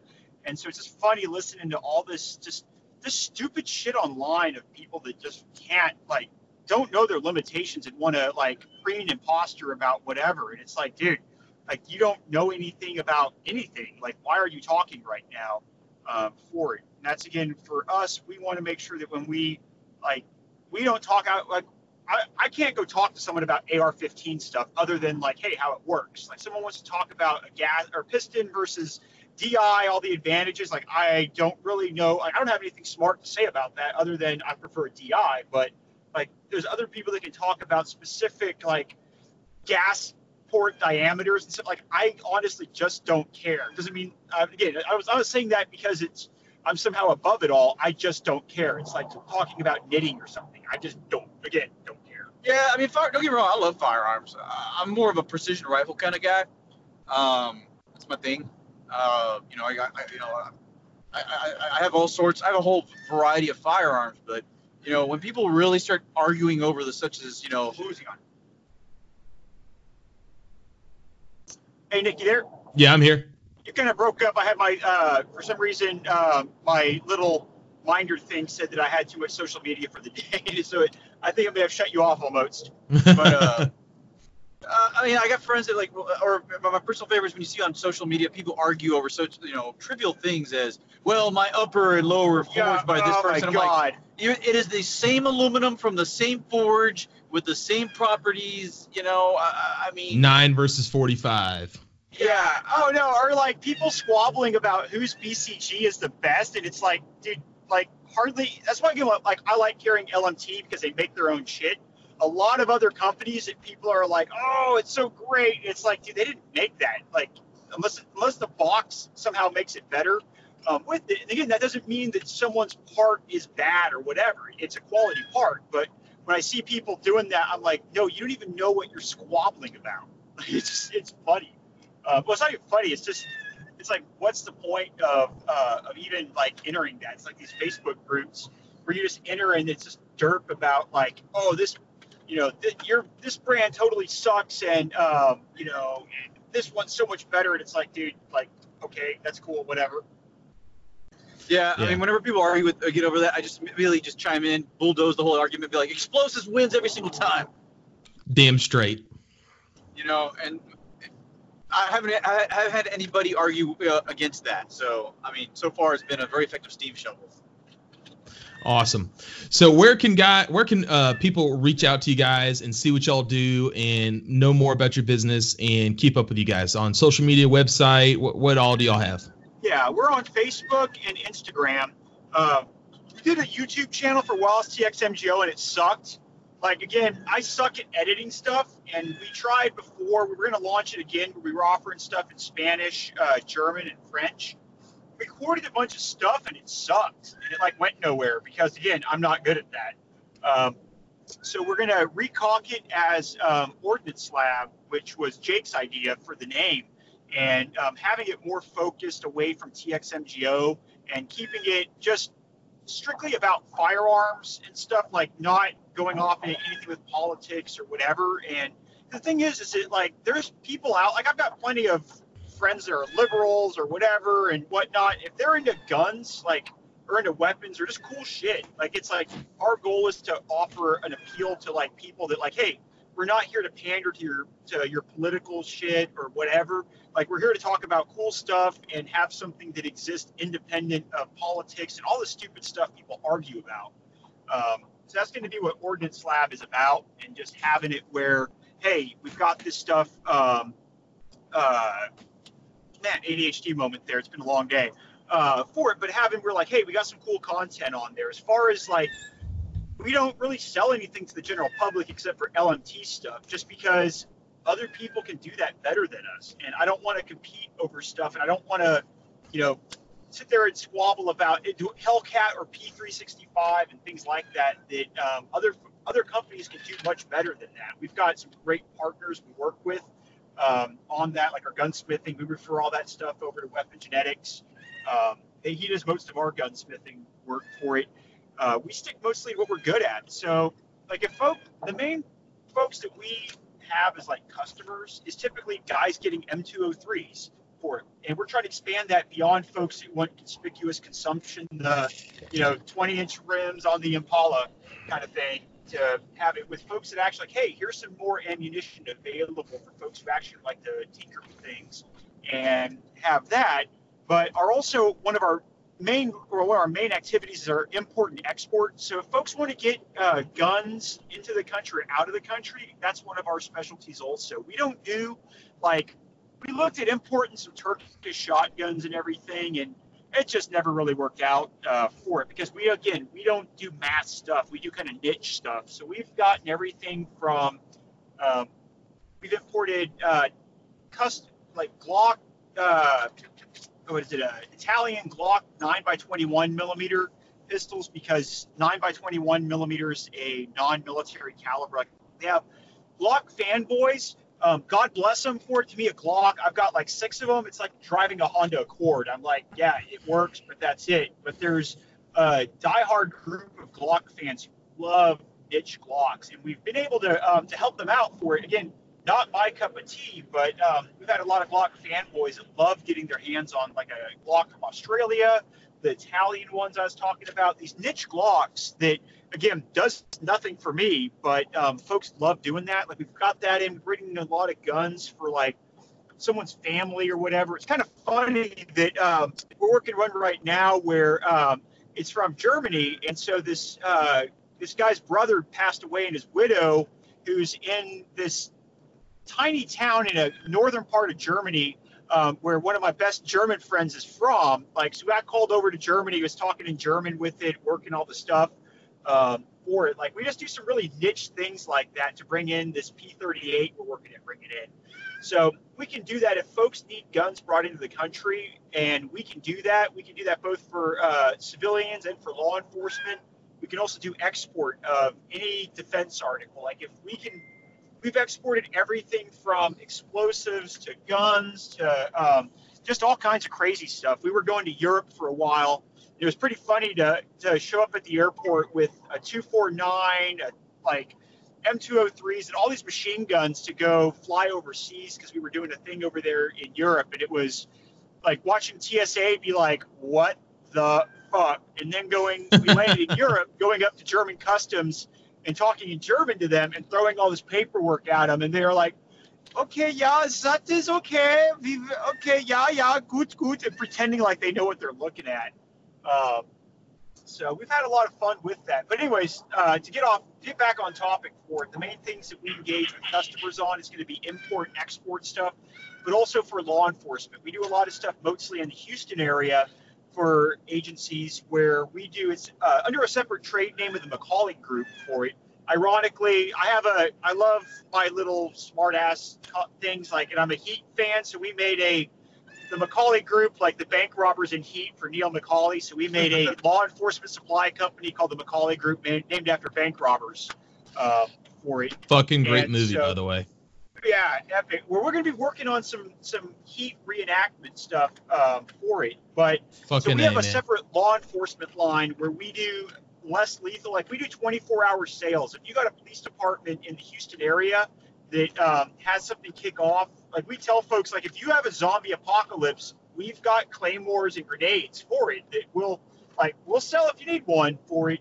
But we keep mostly things like 40 millimeter in stock. We keep smoke. We keep CS. A lot of it's where, hey, if you need a thermite grenade at midnight, because just like in Dallas, remember they blew that dude up? For it. If you get someone who's motivated and ready to die, barricaded in a building, like, burning them out may be the only option for it as like a last resort, because you're not going to want to take 20 casualties trying to get one dude. And it's like, well, if the PD needs a thermite grenade at midnight, we'll sell them a thermite grenade at midnight or whatnot. So we always try to be that thing that where, hey, if it's crazy, we can do it. And it's just making sure that, hey, it's, time and money as being our only limitation. Fucking awesome, guys. Well, that's going to wrap up the interview part of the main segment. If you guys want to stick around and talk about some of the news happening in the firearms and gun community, and then also go into our gear news and reviews and the culture segment. Sure. Well, though, trigger warning, our lack of like vet bro kind of thing may offend some or disappoint people. So we want to preface that like, hey, we may not meet expectations. Yeah, I don't have any of those kind of news stories out here today, so I think you'll be good. Yeah. The first story we got is the Virginia Second Amendment sanctuaries are popping up all around the state after liberals and gun control politicians have won the state government over there, and they are threatening to enact sweeping gun control in the state. And actually, my ex-in-laws lived in Virginia and actually got a brother-in-law who is a sheriff's deputy in Virginia still. And, Virginia is a very conservative state. It's basically just like the rest of America. The urban populations around like Richmond, Norfolk, the DC metro, those are obviously, looking at the map, those are the only communities in Virginia that aren't either already passed or considering and having hearings on voting and making themselves Second Amendment sanctuary communities. What are your guys' thoughts on Second Amendment sanctuary, either cities, counties, states, whatever it may be? Glorified masturbation for it. And again, like okay, they pass these symbolic things like that. At the end of the day, the feds are gonna, if you're doing stuff that is on the feds' naughty list or whatever, it's great, but it's really not that. It's not going to do that much when the feds want to come after you for whatever with it. Now, if you get enough, of course, counties and whatnot that do it, like, hey, great, but a lot of it's virtue signaling for it at this point. Now, of course, it gets enough stuff going. Let me make sure I preface that with it. If you get enough folks going, that's going to be different. But like they've had this stuff where, what was it, Kansas or what state was it where they had like the NFA or whatever. Yep. Yeah, and then the feds rolled them up. Like, okay, yeah, that worked out really well. Have a great time in federal pound me in the ass prison. I think West Virginia tried that too. Yeah, and again, like it's good intentions and whatnot, but all in all, unless it gets a real big movement, which it could. Again, I want to make sure that I preface my poopy pants with that it could actually be positive for it.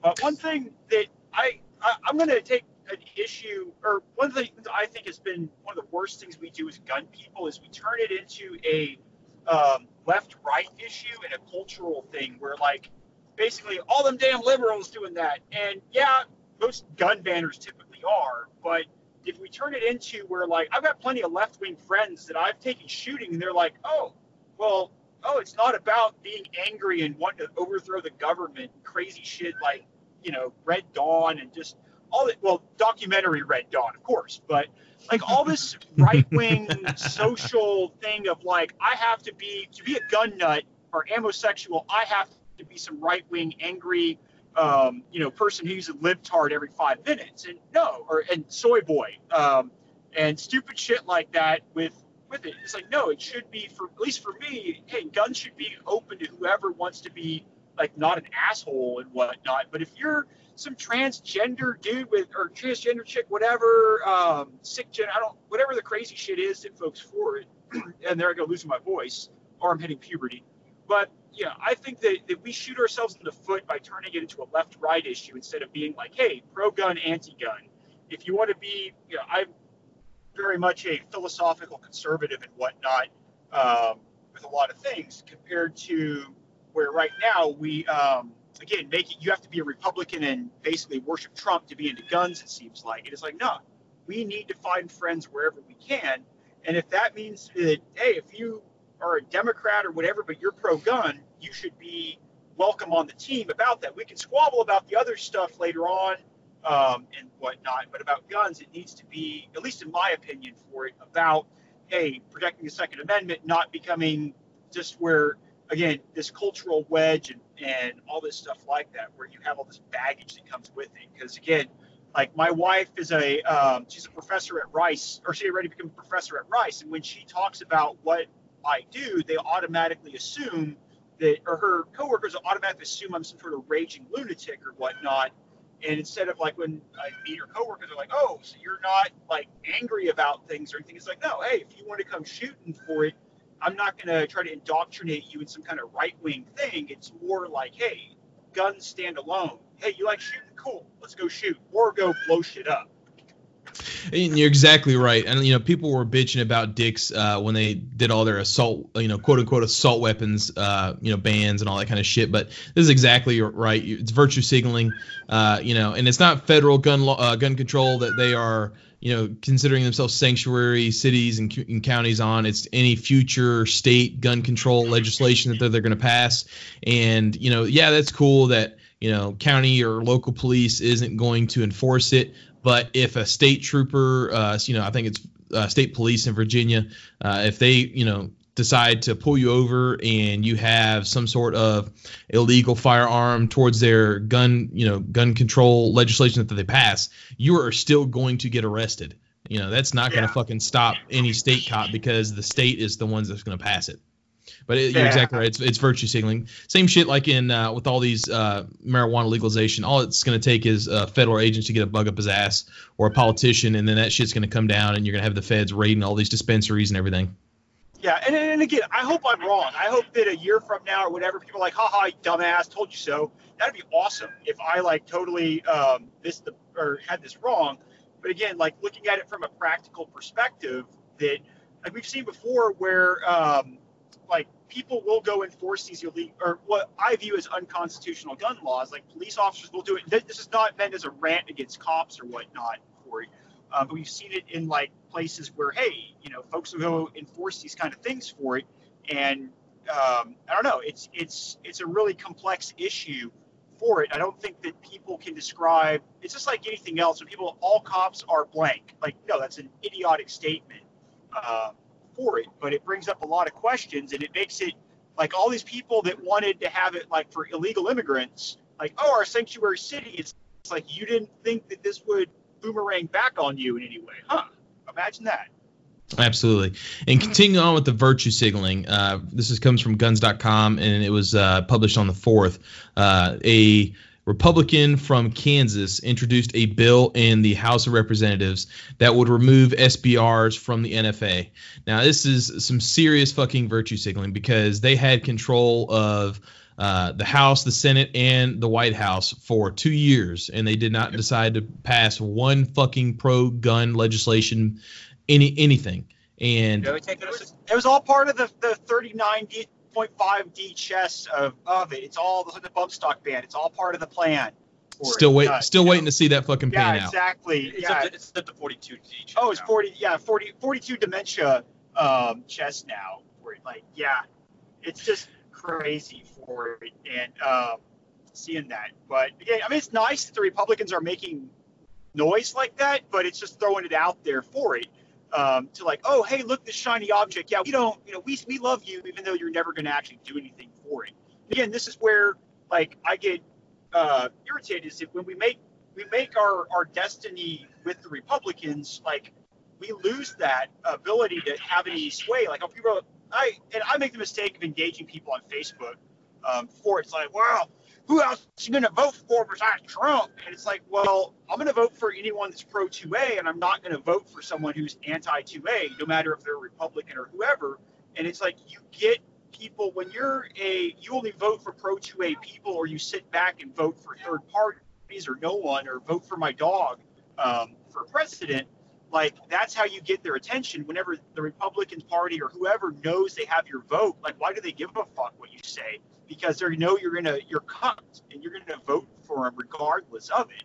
And so it's always funny when you see people that are moron labia, I'm a 3%er Minuteman, and then they're I have to vote Republican. It's no, that's the exact opposite of being an independent person who is not a subject or whatever stupid shit they're telling themselves. Especially in the local and state politics, being in the South, there's still a lot of blue dog Democrats who are heavily Second Amendment friendly politicians, but they have the D behind their name. And that's where, again, I'm sorry, I cut you off, man. Well, I was just going to say, and that's just where people just get their one-sided mind and think that just because, they're part of one political party. And like you said, I have liberal friends, too, that are heavily Second Amendment friendly. And just because, they might, agree with 90% of Bernie Sanders' politics doesn't mean that they want to completely throw out the baby with the bathwater and get rid of guns and do door-to-door confiscation. They still heavily believe in the Second Amendment, but it's just other politics that make them, liberals. Yeah. And that's cool to me, just like I was talking about with the Army. I have to work with people that we have radical ideas, different ideas about everything kind of thing. But we have a common framework to operate within, this common culture of shared values of hey, you know what, we can disagree about these things, but I still respect you as an individual. And this is where I get kind of not worked up, but I just get irritated when people make these petty personal attacks against people, because it just undermines our narrative. It's just like in the Army when they had the debate about females in combat arms. Instead of having a grown-up discussion of people that know what they're talking about, it descended into misogyny and stupid shit for it. And I see that all the time. Like the gun, it's all this petty arguments or petty insults against people instead of being like, well, we have the facts. Why are we going to make a bunch of just virtue signaling and make us feel good, a bunch of emotional shit? Like, are you interested in winning, or are you interested in just making a scene and quote unquote owning the libs, which whatever the fuck that is? For it. I see a lot of people, it seems like these days, want to more like squabble with idiots on the internet and make them cry, air quotes, thing, instead of like, well, no, I want to actually get something done. Absolutely. Going on into our next story, and this is just the fucking epitome of stupidity-ness that I have seen. This comes from Fox 13 News. A sheriff announced that they arrested one of their own because a school resource officer decided to pawn his duty-issued firearm and decided to bring a pellet gun to work. And this was published 2 days ago. Well, depends on how that duty weapon, who owned it. But if it's his private weapon, like, hey, that's not against the law to be a moron for it. Like, I mean, I can understand him getting fired, but they arrested the guy. Like, unless there's some sort of other law. Like, again, like people want to. There's nothing against the law about being wrong or being dumb, kind of things. So it sounds just overreaction to me. Well, I guarantee you, if he was facing charges, it's probably because it belonged to the sheriff's office themselves, and he had no right whatsoever to get rid of that whatsoever. So it's just. I want to know what he bought with it. Like, what did he pawn this shit? Like, what did he buy? He buy drugs or something? Like, that's like crackhead shit. Well, I mean, a high competition air rifle is pretty expensive, man. Well, if you could see this guy picture, like I said, Fox 13 looked this up. He probably bought some eyebrow waxing kit because his eyebrows are on fucking fleek. It looks like he had his girl working on him. You could tell that he had to fucking tame those bad boys because they were like two caterpillars hovering above his eyebrows. Oh wow! Yeah. Well, hey, our other business partner Alex, he has those, what's those things called? Kids. For it. He couldn't make it, but his wife is really good with Mary Kay. So we have hookups. If you're listening, sheriff guy, we can help you with. Well, I can't, but Alex's wife can help you with the eyebrows. Yeah, I'll pass on that. But going into the next story, this comes from the Firearm Blog. This was posted earlier today. Freedom's Munitions and Extreme Bullets are now under new ownership. A lot of people know Freedom Munitions because they. Yep. They came out. Go ahead. Oh, I don't like things happen in the regular gun world, and we just live in our own little world. So I often have no idea what the hell is happening. I walked into that store over in Northwest Houston area, and I walked right out. Okay, I have no idea what's going on here. So. Yeah, they filed for bankruptcy in 2018, and they are under new ownership, and they're coming back, and they are full swing of production and resale of ammunition. I personally like Freedom Ammunitions. They had some pretty good sales, especially when I was starting to get into USPSA shooting, and was looking at different grains and all that kind of stuff. And I reload, but I'm not great at reloading. So if I'm going to go to a bigger match instead of just a local match, I like to order my ammunition so that way I'm making sure that I'm not having a dump a dud going off or any other kind of shit like that. So I think Freedom Munitions was a good company, but obviously they couldn't get their shit together and they had to file for bankruptcy, but now they're coming back. So it'll be interesting to see how they do, how they go into it and if they can regain customers' trust again. Okay. I know nothing about them, so I got nothing to say on that. They were an ammunition remanufacturing company. They would buy a brass and then reload it and then sell it. Exactly. They had a Vet Pro-y image that was getting a little out of hand. Was it? And then what it was, they lost compatibility or their competitiveness in selling ammunition to others. That's why. Yep. Well, and they really got big during the ammunition scare. That's kind of when they first started coming out. And then all of a sudden, when ammunition started becoming plentiful again, that's when people started just going back and buying the Winchester white boxes and shit like that at the Walmart stores. So we'll see how that works out for them. Yeah. And the next story also comes from the Firearm Blog. And I know you guys said you were not huge into guns and stuff, but Glock is saying that they got something big, their actual words is something legendary is coming. Experience it live 12/10 of 19 in 2 days. So when this episode, yeah, it's going to be a red one. Did they change the font on the slide? Yeah. And again, I make fun of that not because I hate Glock or whatever. Again, it's like buying a Honda Accord. It's like Honda's going to make a new Accord with a sunroof. I mean, yeah, I like Glock. It's one of my favorite 10 millimeters in Glock. But at the end of the day, it's like a Toyota Tercel. It's functional. It's simplistic. It's not pretty, but it works. And you can only paint it so many different ways before it's the same item. Well, like my thing is, when I first got into law enforcement, that's all we had was a Glock. And that's what I got my firearms instructor certification on, was using Glock. So I have well over 100,000 rounds, using Glock. And, now we're issued SIG 320s. And right. Personally, with my, I'm 6'5", and I have like fucking, gorilla hands as hands. So Smith & Wesson M&Ps, the ergonomics honestly feel the best for my hand when I'm shooting. But I could pick up any Glock and I can hit it like a pie plate at 100 yards. I've done it numerous times. So just because everything's the exact same, just like you said, it's a Honda Accord. The grip is the exact same angle on every single Glock that you pick up. Whether it's a 9 or a 40 or a 10 or whatever, it's all the same. And some of the I don't know if it's, well, some people that said, well, I got a friend that works at Glock and they say it's going to be a 22 long rifle Glock pistol that they're coming out with, which I think will be fucking awesome. So that way I could start picking up a Glock and start shooting cheaper at the range and start picking up, practicing, cheaper instead of having to buy let me interrupt you. If you're looking for a 22 kit, Tactical Solutions is the way to go, man. I had a Gen 1 that from like 10 years ago that quit working. They replaced it last month for free. So I'll give a shout out to a company that actually deserves it. If you're looking for a Glock 22 conversion kit, Tactical Solutions is the way to go. Yeah, and I have sorry seen. to interrupt you on that. I had to give them a shout out for hooking me up like that.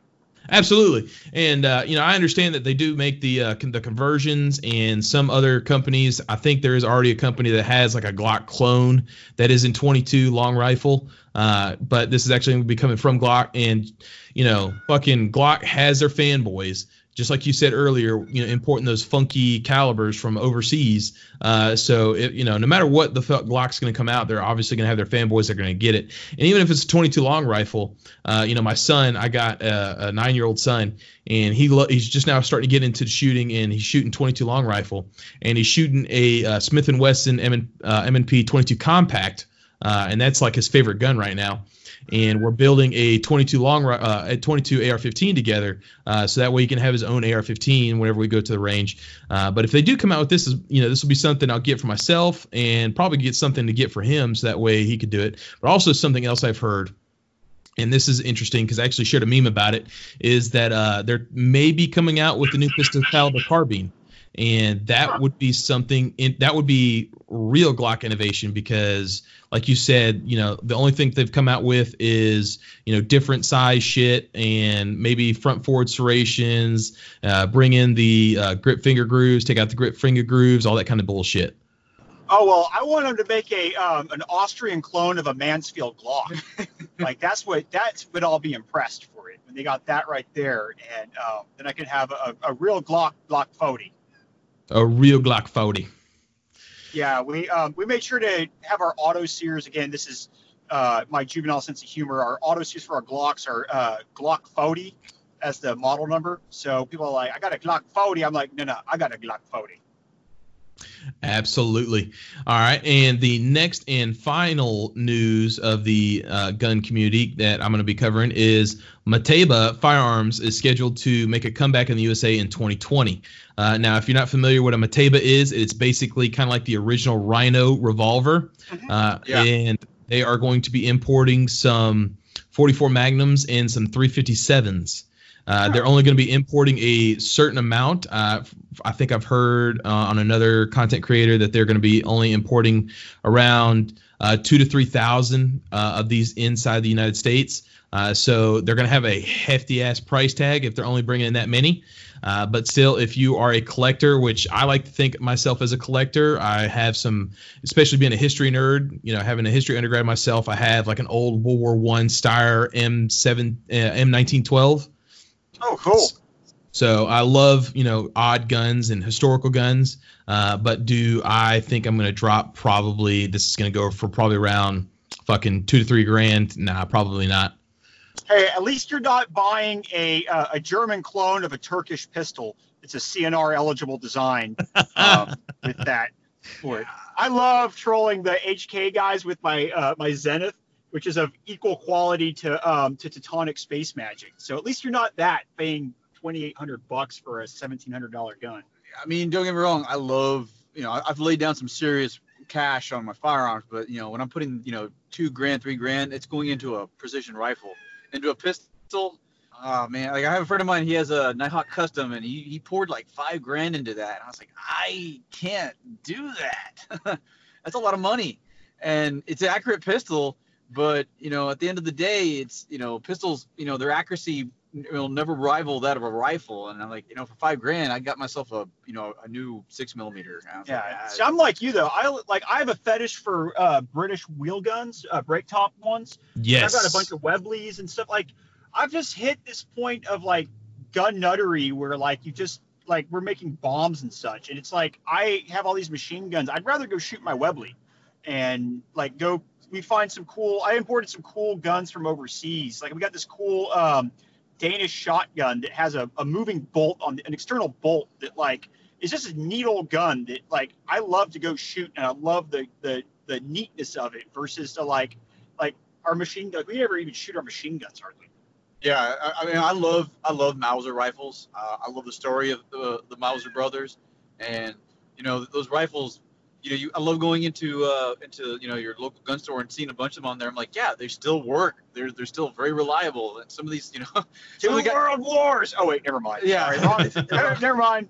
Wrong magical amazing pistol. Yeah, weapon. But I have several, and I have some high-end dollar rifles, and but at the end of the day, I love shooting an 8mm Mauser. And people were like, "What? Seriously?" I'm like, "Yeah, it's a $600 rifle. It does great."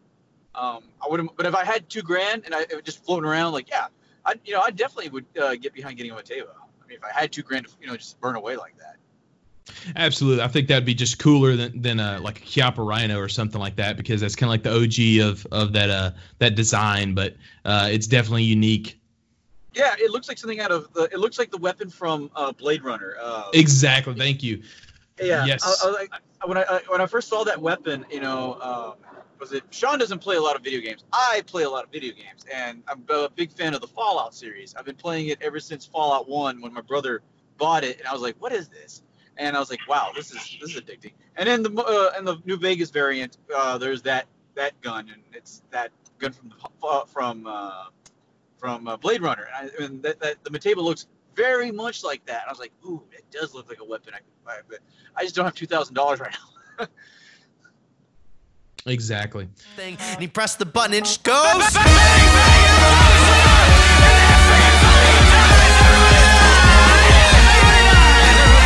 What's the only thing that survives nuclear war? Everyone say it on 5. 1, 2, 3, 4.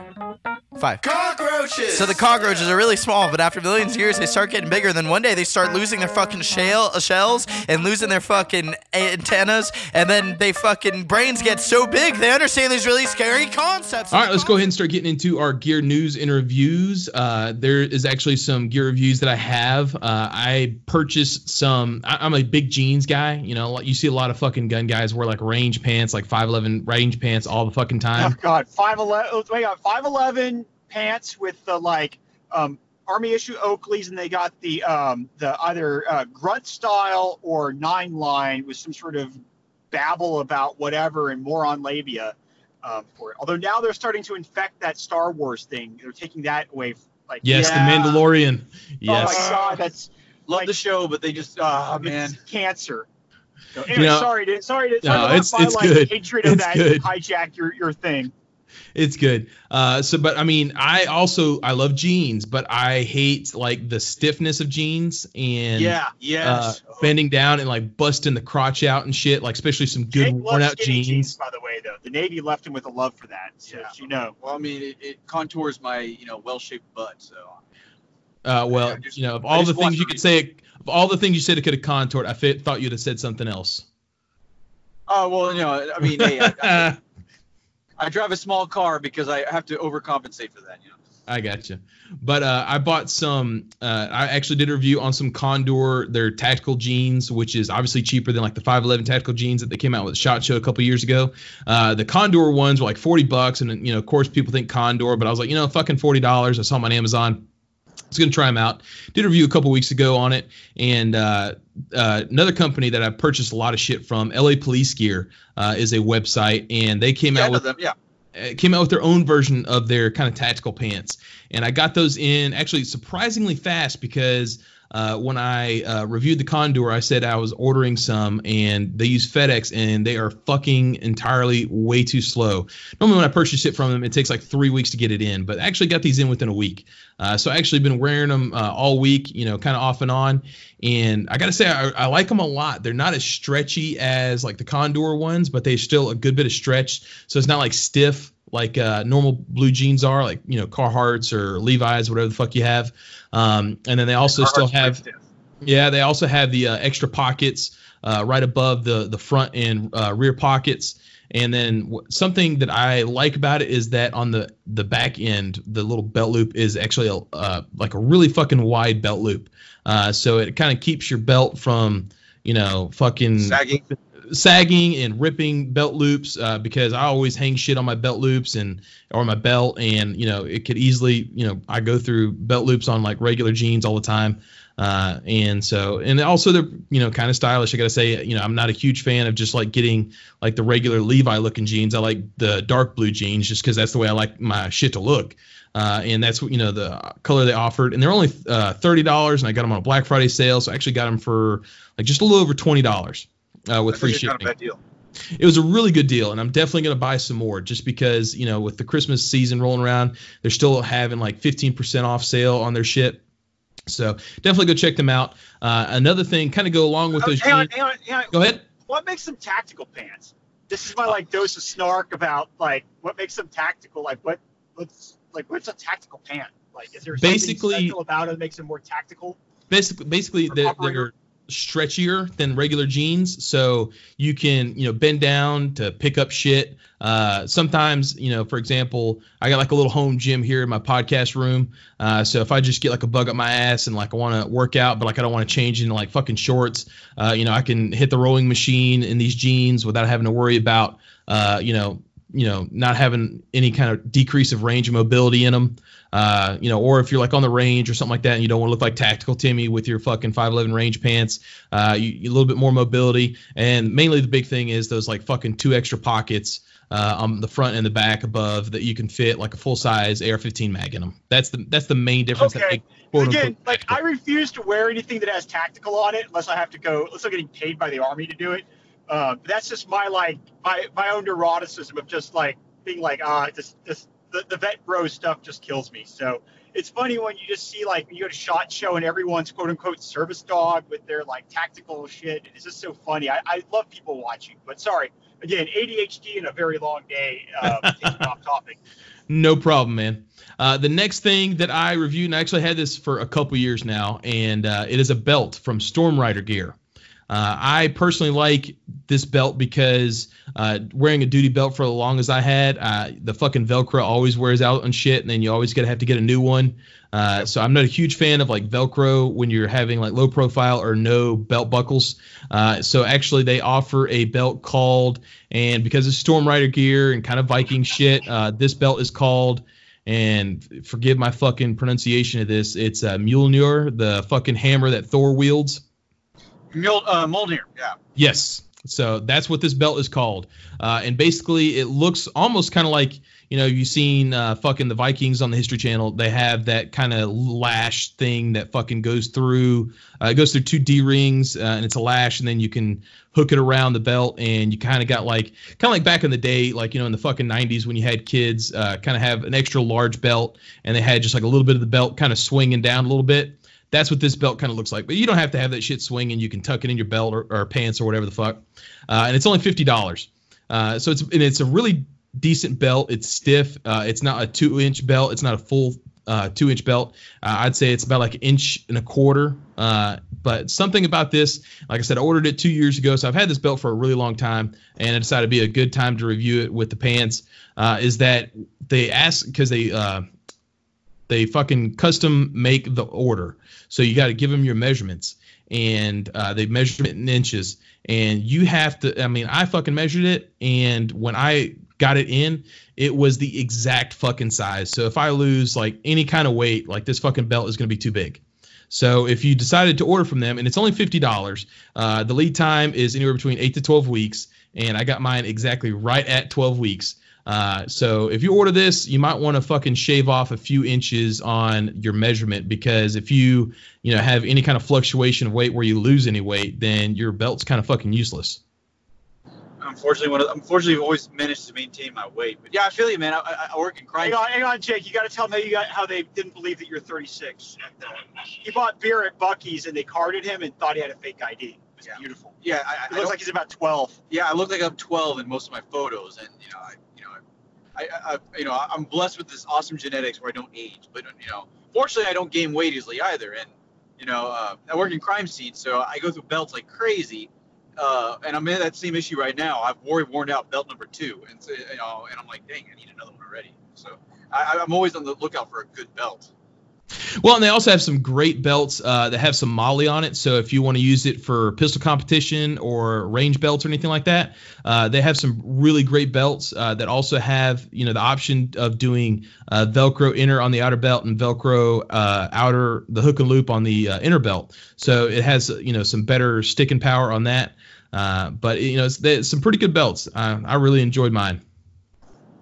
Yeah, no, one thing I hate about belts, especially when you start hanging on stuff, is that they start to warp, and then when you put them on without any weight on it, they just, they look like a zigzag.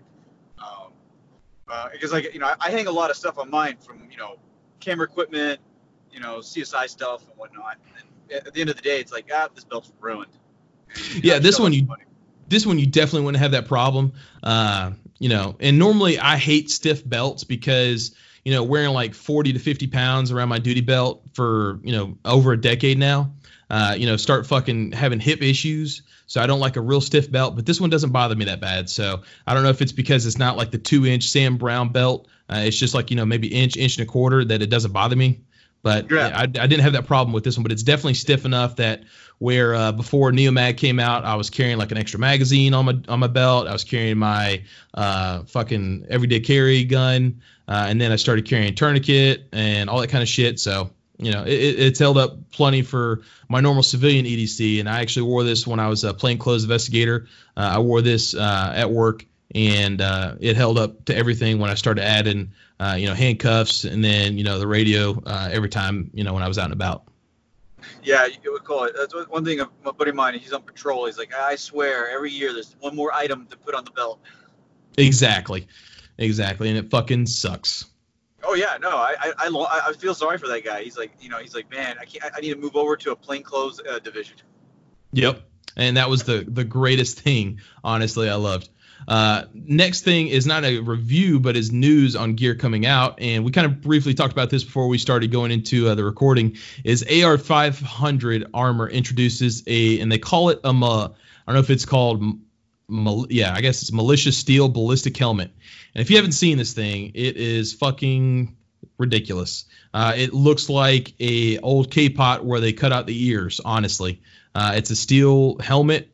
It's got really high cut around the ears, like so fucking high that in the little promo video, like you can almost see this fucking guy's top of his noggin, because I don't know if it's the suspension inside the helmet. They decided not give him a big enough helmet. They got a big head motherfucker for his marketing video, but it looks retarded. I wonder about the cushioning on it. You really don't see a whole lot on it in the promo video and in the promo pictures that they have. But I guess it's a niche because you're going to have those people that just aren't able to spend, fucking even like $300 for those cheapo ballistic helmets that are level 3 that you see used to see on Facebook ads. Wish. Exactly. They don't have a MSRP on this article that I'm reading, but I'm probably sure it's going to come in. I don't know. I'd probably say anywhere between like the $50 to $80 range because, their AR500 steel plates, they're running around $50 to $80 for just one plate. So, this isn't nearly as much steel going into it. I bet you this motherfucker weighs heavy too. Steel is not light. There's a reason why we went away from steel helmets. Yeah, and I remember wearing my Kevlar, and that shit was starting to wear on my neck. And because it was heavy enough as it is, I couldn't imagine having a fucking steel because it's level 2 because in the article it says it stops at 45 ACP. So. Oh shit! It stops at 45 ACP. It's basically like tank armor. Exactly. Because Kevlar does exactly what it's designed to do, and that's disperse the energy over the entire helmet, and it's light, and it does two things that we need. Steel does a good job of dispersing energy. The problem is that you're going to get a horrible spalling issue with the rounds going off on your helmet. But also, too, is that a lot of people fail to realize that the physics goes into play. That projectile is traveling at several hundred to several thousand meters per second, and when it hits your head, that's changing momentum. Your head now is part of is taking that momentum. So exactly. Yeah, it's not going through your skull, but now your head is like, oh crap. Well, we got to conserve momentum. Physics is a killer like that. So your head is not going to be traveling hundreds of meters a second, but you're still going to have some major damage. So yeah, the bullet stopped, but I'm not gonna rush out and buy it. But a lot of stuff, and again, I don't know a lot about body armor. I know hey, put ESAPI in, go. There's folks like Gary Hughes from Dead Air who I've talked with about body armor, who knows so much about it. It's really neat to talk to people who really know their stuff about body armor. But you get these folks that want this body armor to take a 50 caliber to the head, and it's no, it's not designed for direct fire. It's simply designed for fragmentation or spalding or whatever. And it's funny listening to people who don't know what they're talking about, squabbling about stuff. It's the blind squabbling with the blind about it. And it's just really funny watching on Facebook all the squabbling going on about that. And I take that back. I'm looking at another article, and y'all, this motherfucker is $300 MSRP. Yeah, no. You may as well go to the pawn shop at Fort Hood, and you'll be able to pick up exactly Kevlar for that much. Exactly. Some fucking private is gonna fucking pawn that shit. Hey! Remember, there's only one thief in the army. Everyone else is getting their shit back. Exactly. Good look on eBay. There's idiots always on eBay selling off their stuff. I'm like, that's still a controlled item, but whatever, I'll buy it. I love it because I'm near Fort Benning, and you see these motherfuckers pawning shit or selling shit on Facebook Marketplace.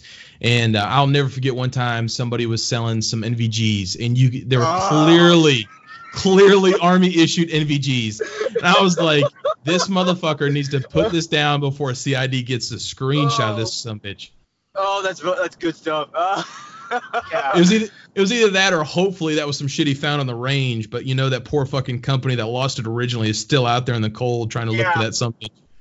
Oh man, I do not miss that aspect of active duty. I do not miss that at all. I look like Brad Pitt mixed with a bit of Jake Gyllenhaal and a bowl of David Hasselhoff. I wouldn't be here at all. I'd be in Los Angeles or at your mom's house eating all the sandwiches. God damn, I love those sandwiches. Sex in the City sounds like it takes place on stage, road loaning in key while Marvin Gaye sings Sex in the City. Probably feels really, really nice with hands placed on faces, twinkles in their eyes. Sex in the City. All right, let's go on and start getting into our culture segment. In our culture segment, we discuss a movie that is heavily gun saturated. And because of the humor and some of the memes that has been shared this week, I decided to go with Naked Gun 2.5. And this is actually available on Amazon Prime. So if you have Amazon Prime, which damn near everybody does, a lot of people get it for the free 2-day shipping, but you also can watch a whole bunch of fucking movies on it. And this is on Amazon Prime. So Naked Gun 2.5, which is, it was honestly, Porky's wasn't even a spoof movie, but this is kind of like one of the original spoof movies out there. One of my favorites. It was awesome and amazing. I remember watching this as a kid and just laughing. Probably didn't get some of the more adult jokes, but my fucking dad let me watch it, and it was still funny as shit. But I remember watching it with my dad. Well, the entire series, I was like, yes, this right here is amazing. Yes, and it had O.J. Simpson in it, in which, I still realize in a young age after O.J. killed his wife, which he fucking did kill his wife and her lover. Allegedly. No, He's looking for the real killers on the golf course, man. Oh my God, there's no fucking way. He killed them motherfuckers. I'm just going to say, after looking at that case file in training after the fact and looking at all the shit that they did, there's no fucking way he did not kill that woman and that man. Anyway, that did not age well. But there is a lot of guns in this, a lot of revolvers, because early 90s, it came out in 94. It came out in 93. Yeah. That was a good 90. year. So why are you that young that you were born there, Jake? Were you born in? No, I was born in. That's right. I was born in 82. I was about to say, yeah, because you said you were 36. But you had the Smith & Wesson Model 36, which is the little snub nose 38 special that the detective shot. You had a Smith & Wesson Model 19 snub nose, which had a little bit more ergonomic handle. You had a Smith & Wesson Model 10, which is basically the longer version, 38 special. Exactly. Well, and this is something that I really enjoyed because I love these series of guns. These are actually very underplayed in my mind, as the Smith & Wesson 5906. And this is actually the gun OJ carried. I wonder if this is the gun that OJ carried that night. No, because he stabbed them all. That's right. Yeah.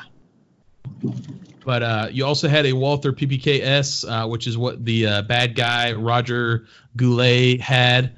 You also had an old single action Army Colt in there, and then of course you had a flintlock pistol and rifle when they had that big firing scene there where they had the frontiersmen.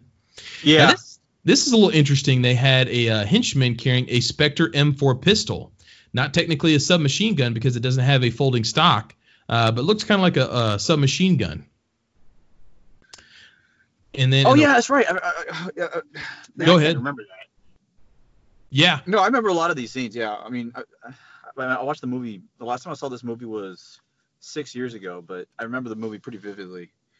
Yeah, and if you go, all of our sources getting them from imfdb.org. So if you want to go to check out that to see all the guns that are in this and actually You start going down that rabbit hole, man, you'll wake up like 2 hours later and be like, whoa, shit. Exactly. And then you had some rifles in there. Of course, you had an M16A1, Remington 700. You had a Mossberg 590 shotgun. But then you also had the old Cobra Street Sweeper in there and a Remington 870 police folder. Yeah, that Street Sweeper, it's funny. We've got one of them for someone, and like that thing is such a piece of shit. It looks so cool, and you get it and you're like, wow, the best thing that ever happened to this is the ATF to say that it's NFA, because people want it now just because of that. Otherwise it would just be an obscure shitty shotgun. Exactly.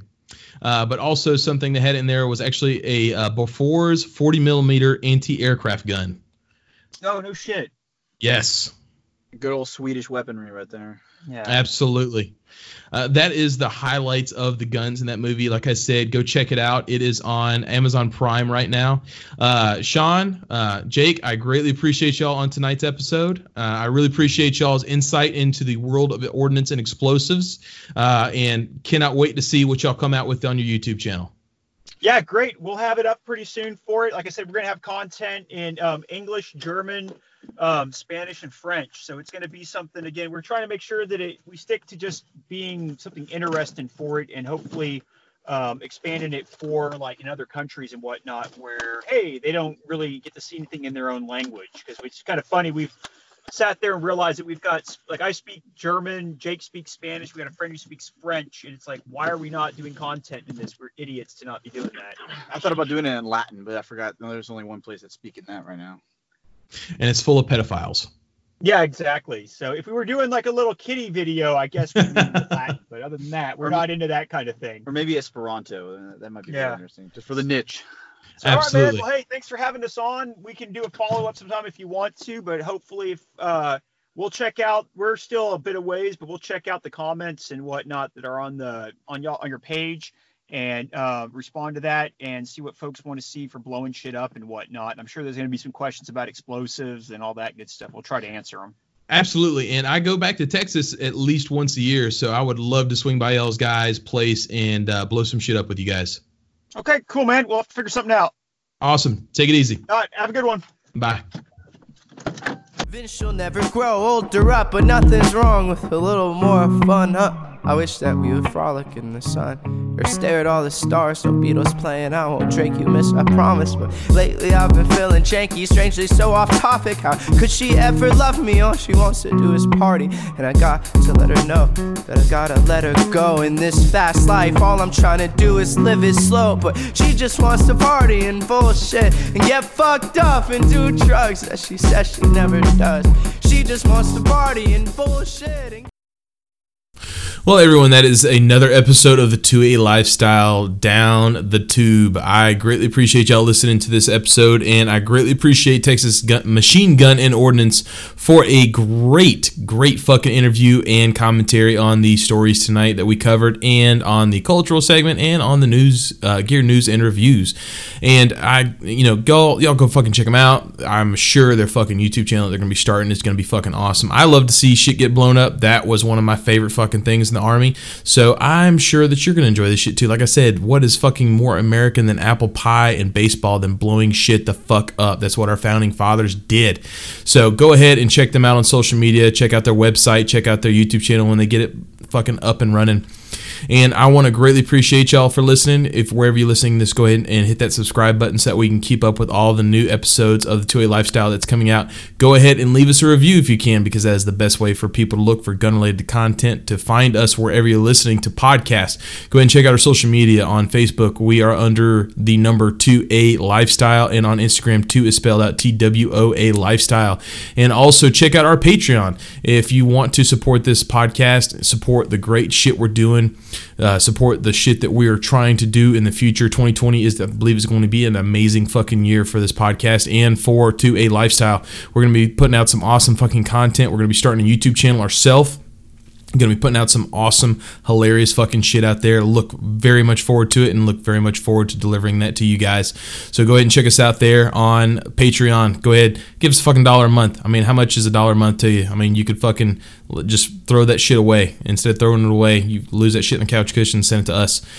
So go ahead and stay tuned for that, and greatly appreciate you. Wait until another 2 weeks. We're going to have another awesome episode. Hopefully we'll have some more amazing guests. If not, I will be bringing you the news of the firearms community and the gun community to you. And until then, I will see y'all in 2 weeks. 26, I want my dog to fucking talk and tell me that she's very, very proud of me and that I worked very, very hard. No, I just want a dog. I just want a dog. I just want a dog. Dog. Dog. No, I just want a dog. I just want a dog. I just want a dog. Dog. Dog. And I want my dog to be in films. And my son would also star in them. And I would just direct and I'd produce. My wife would have a lot to do.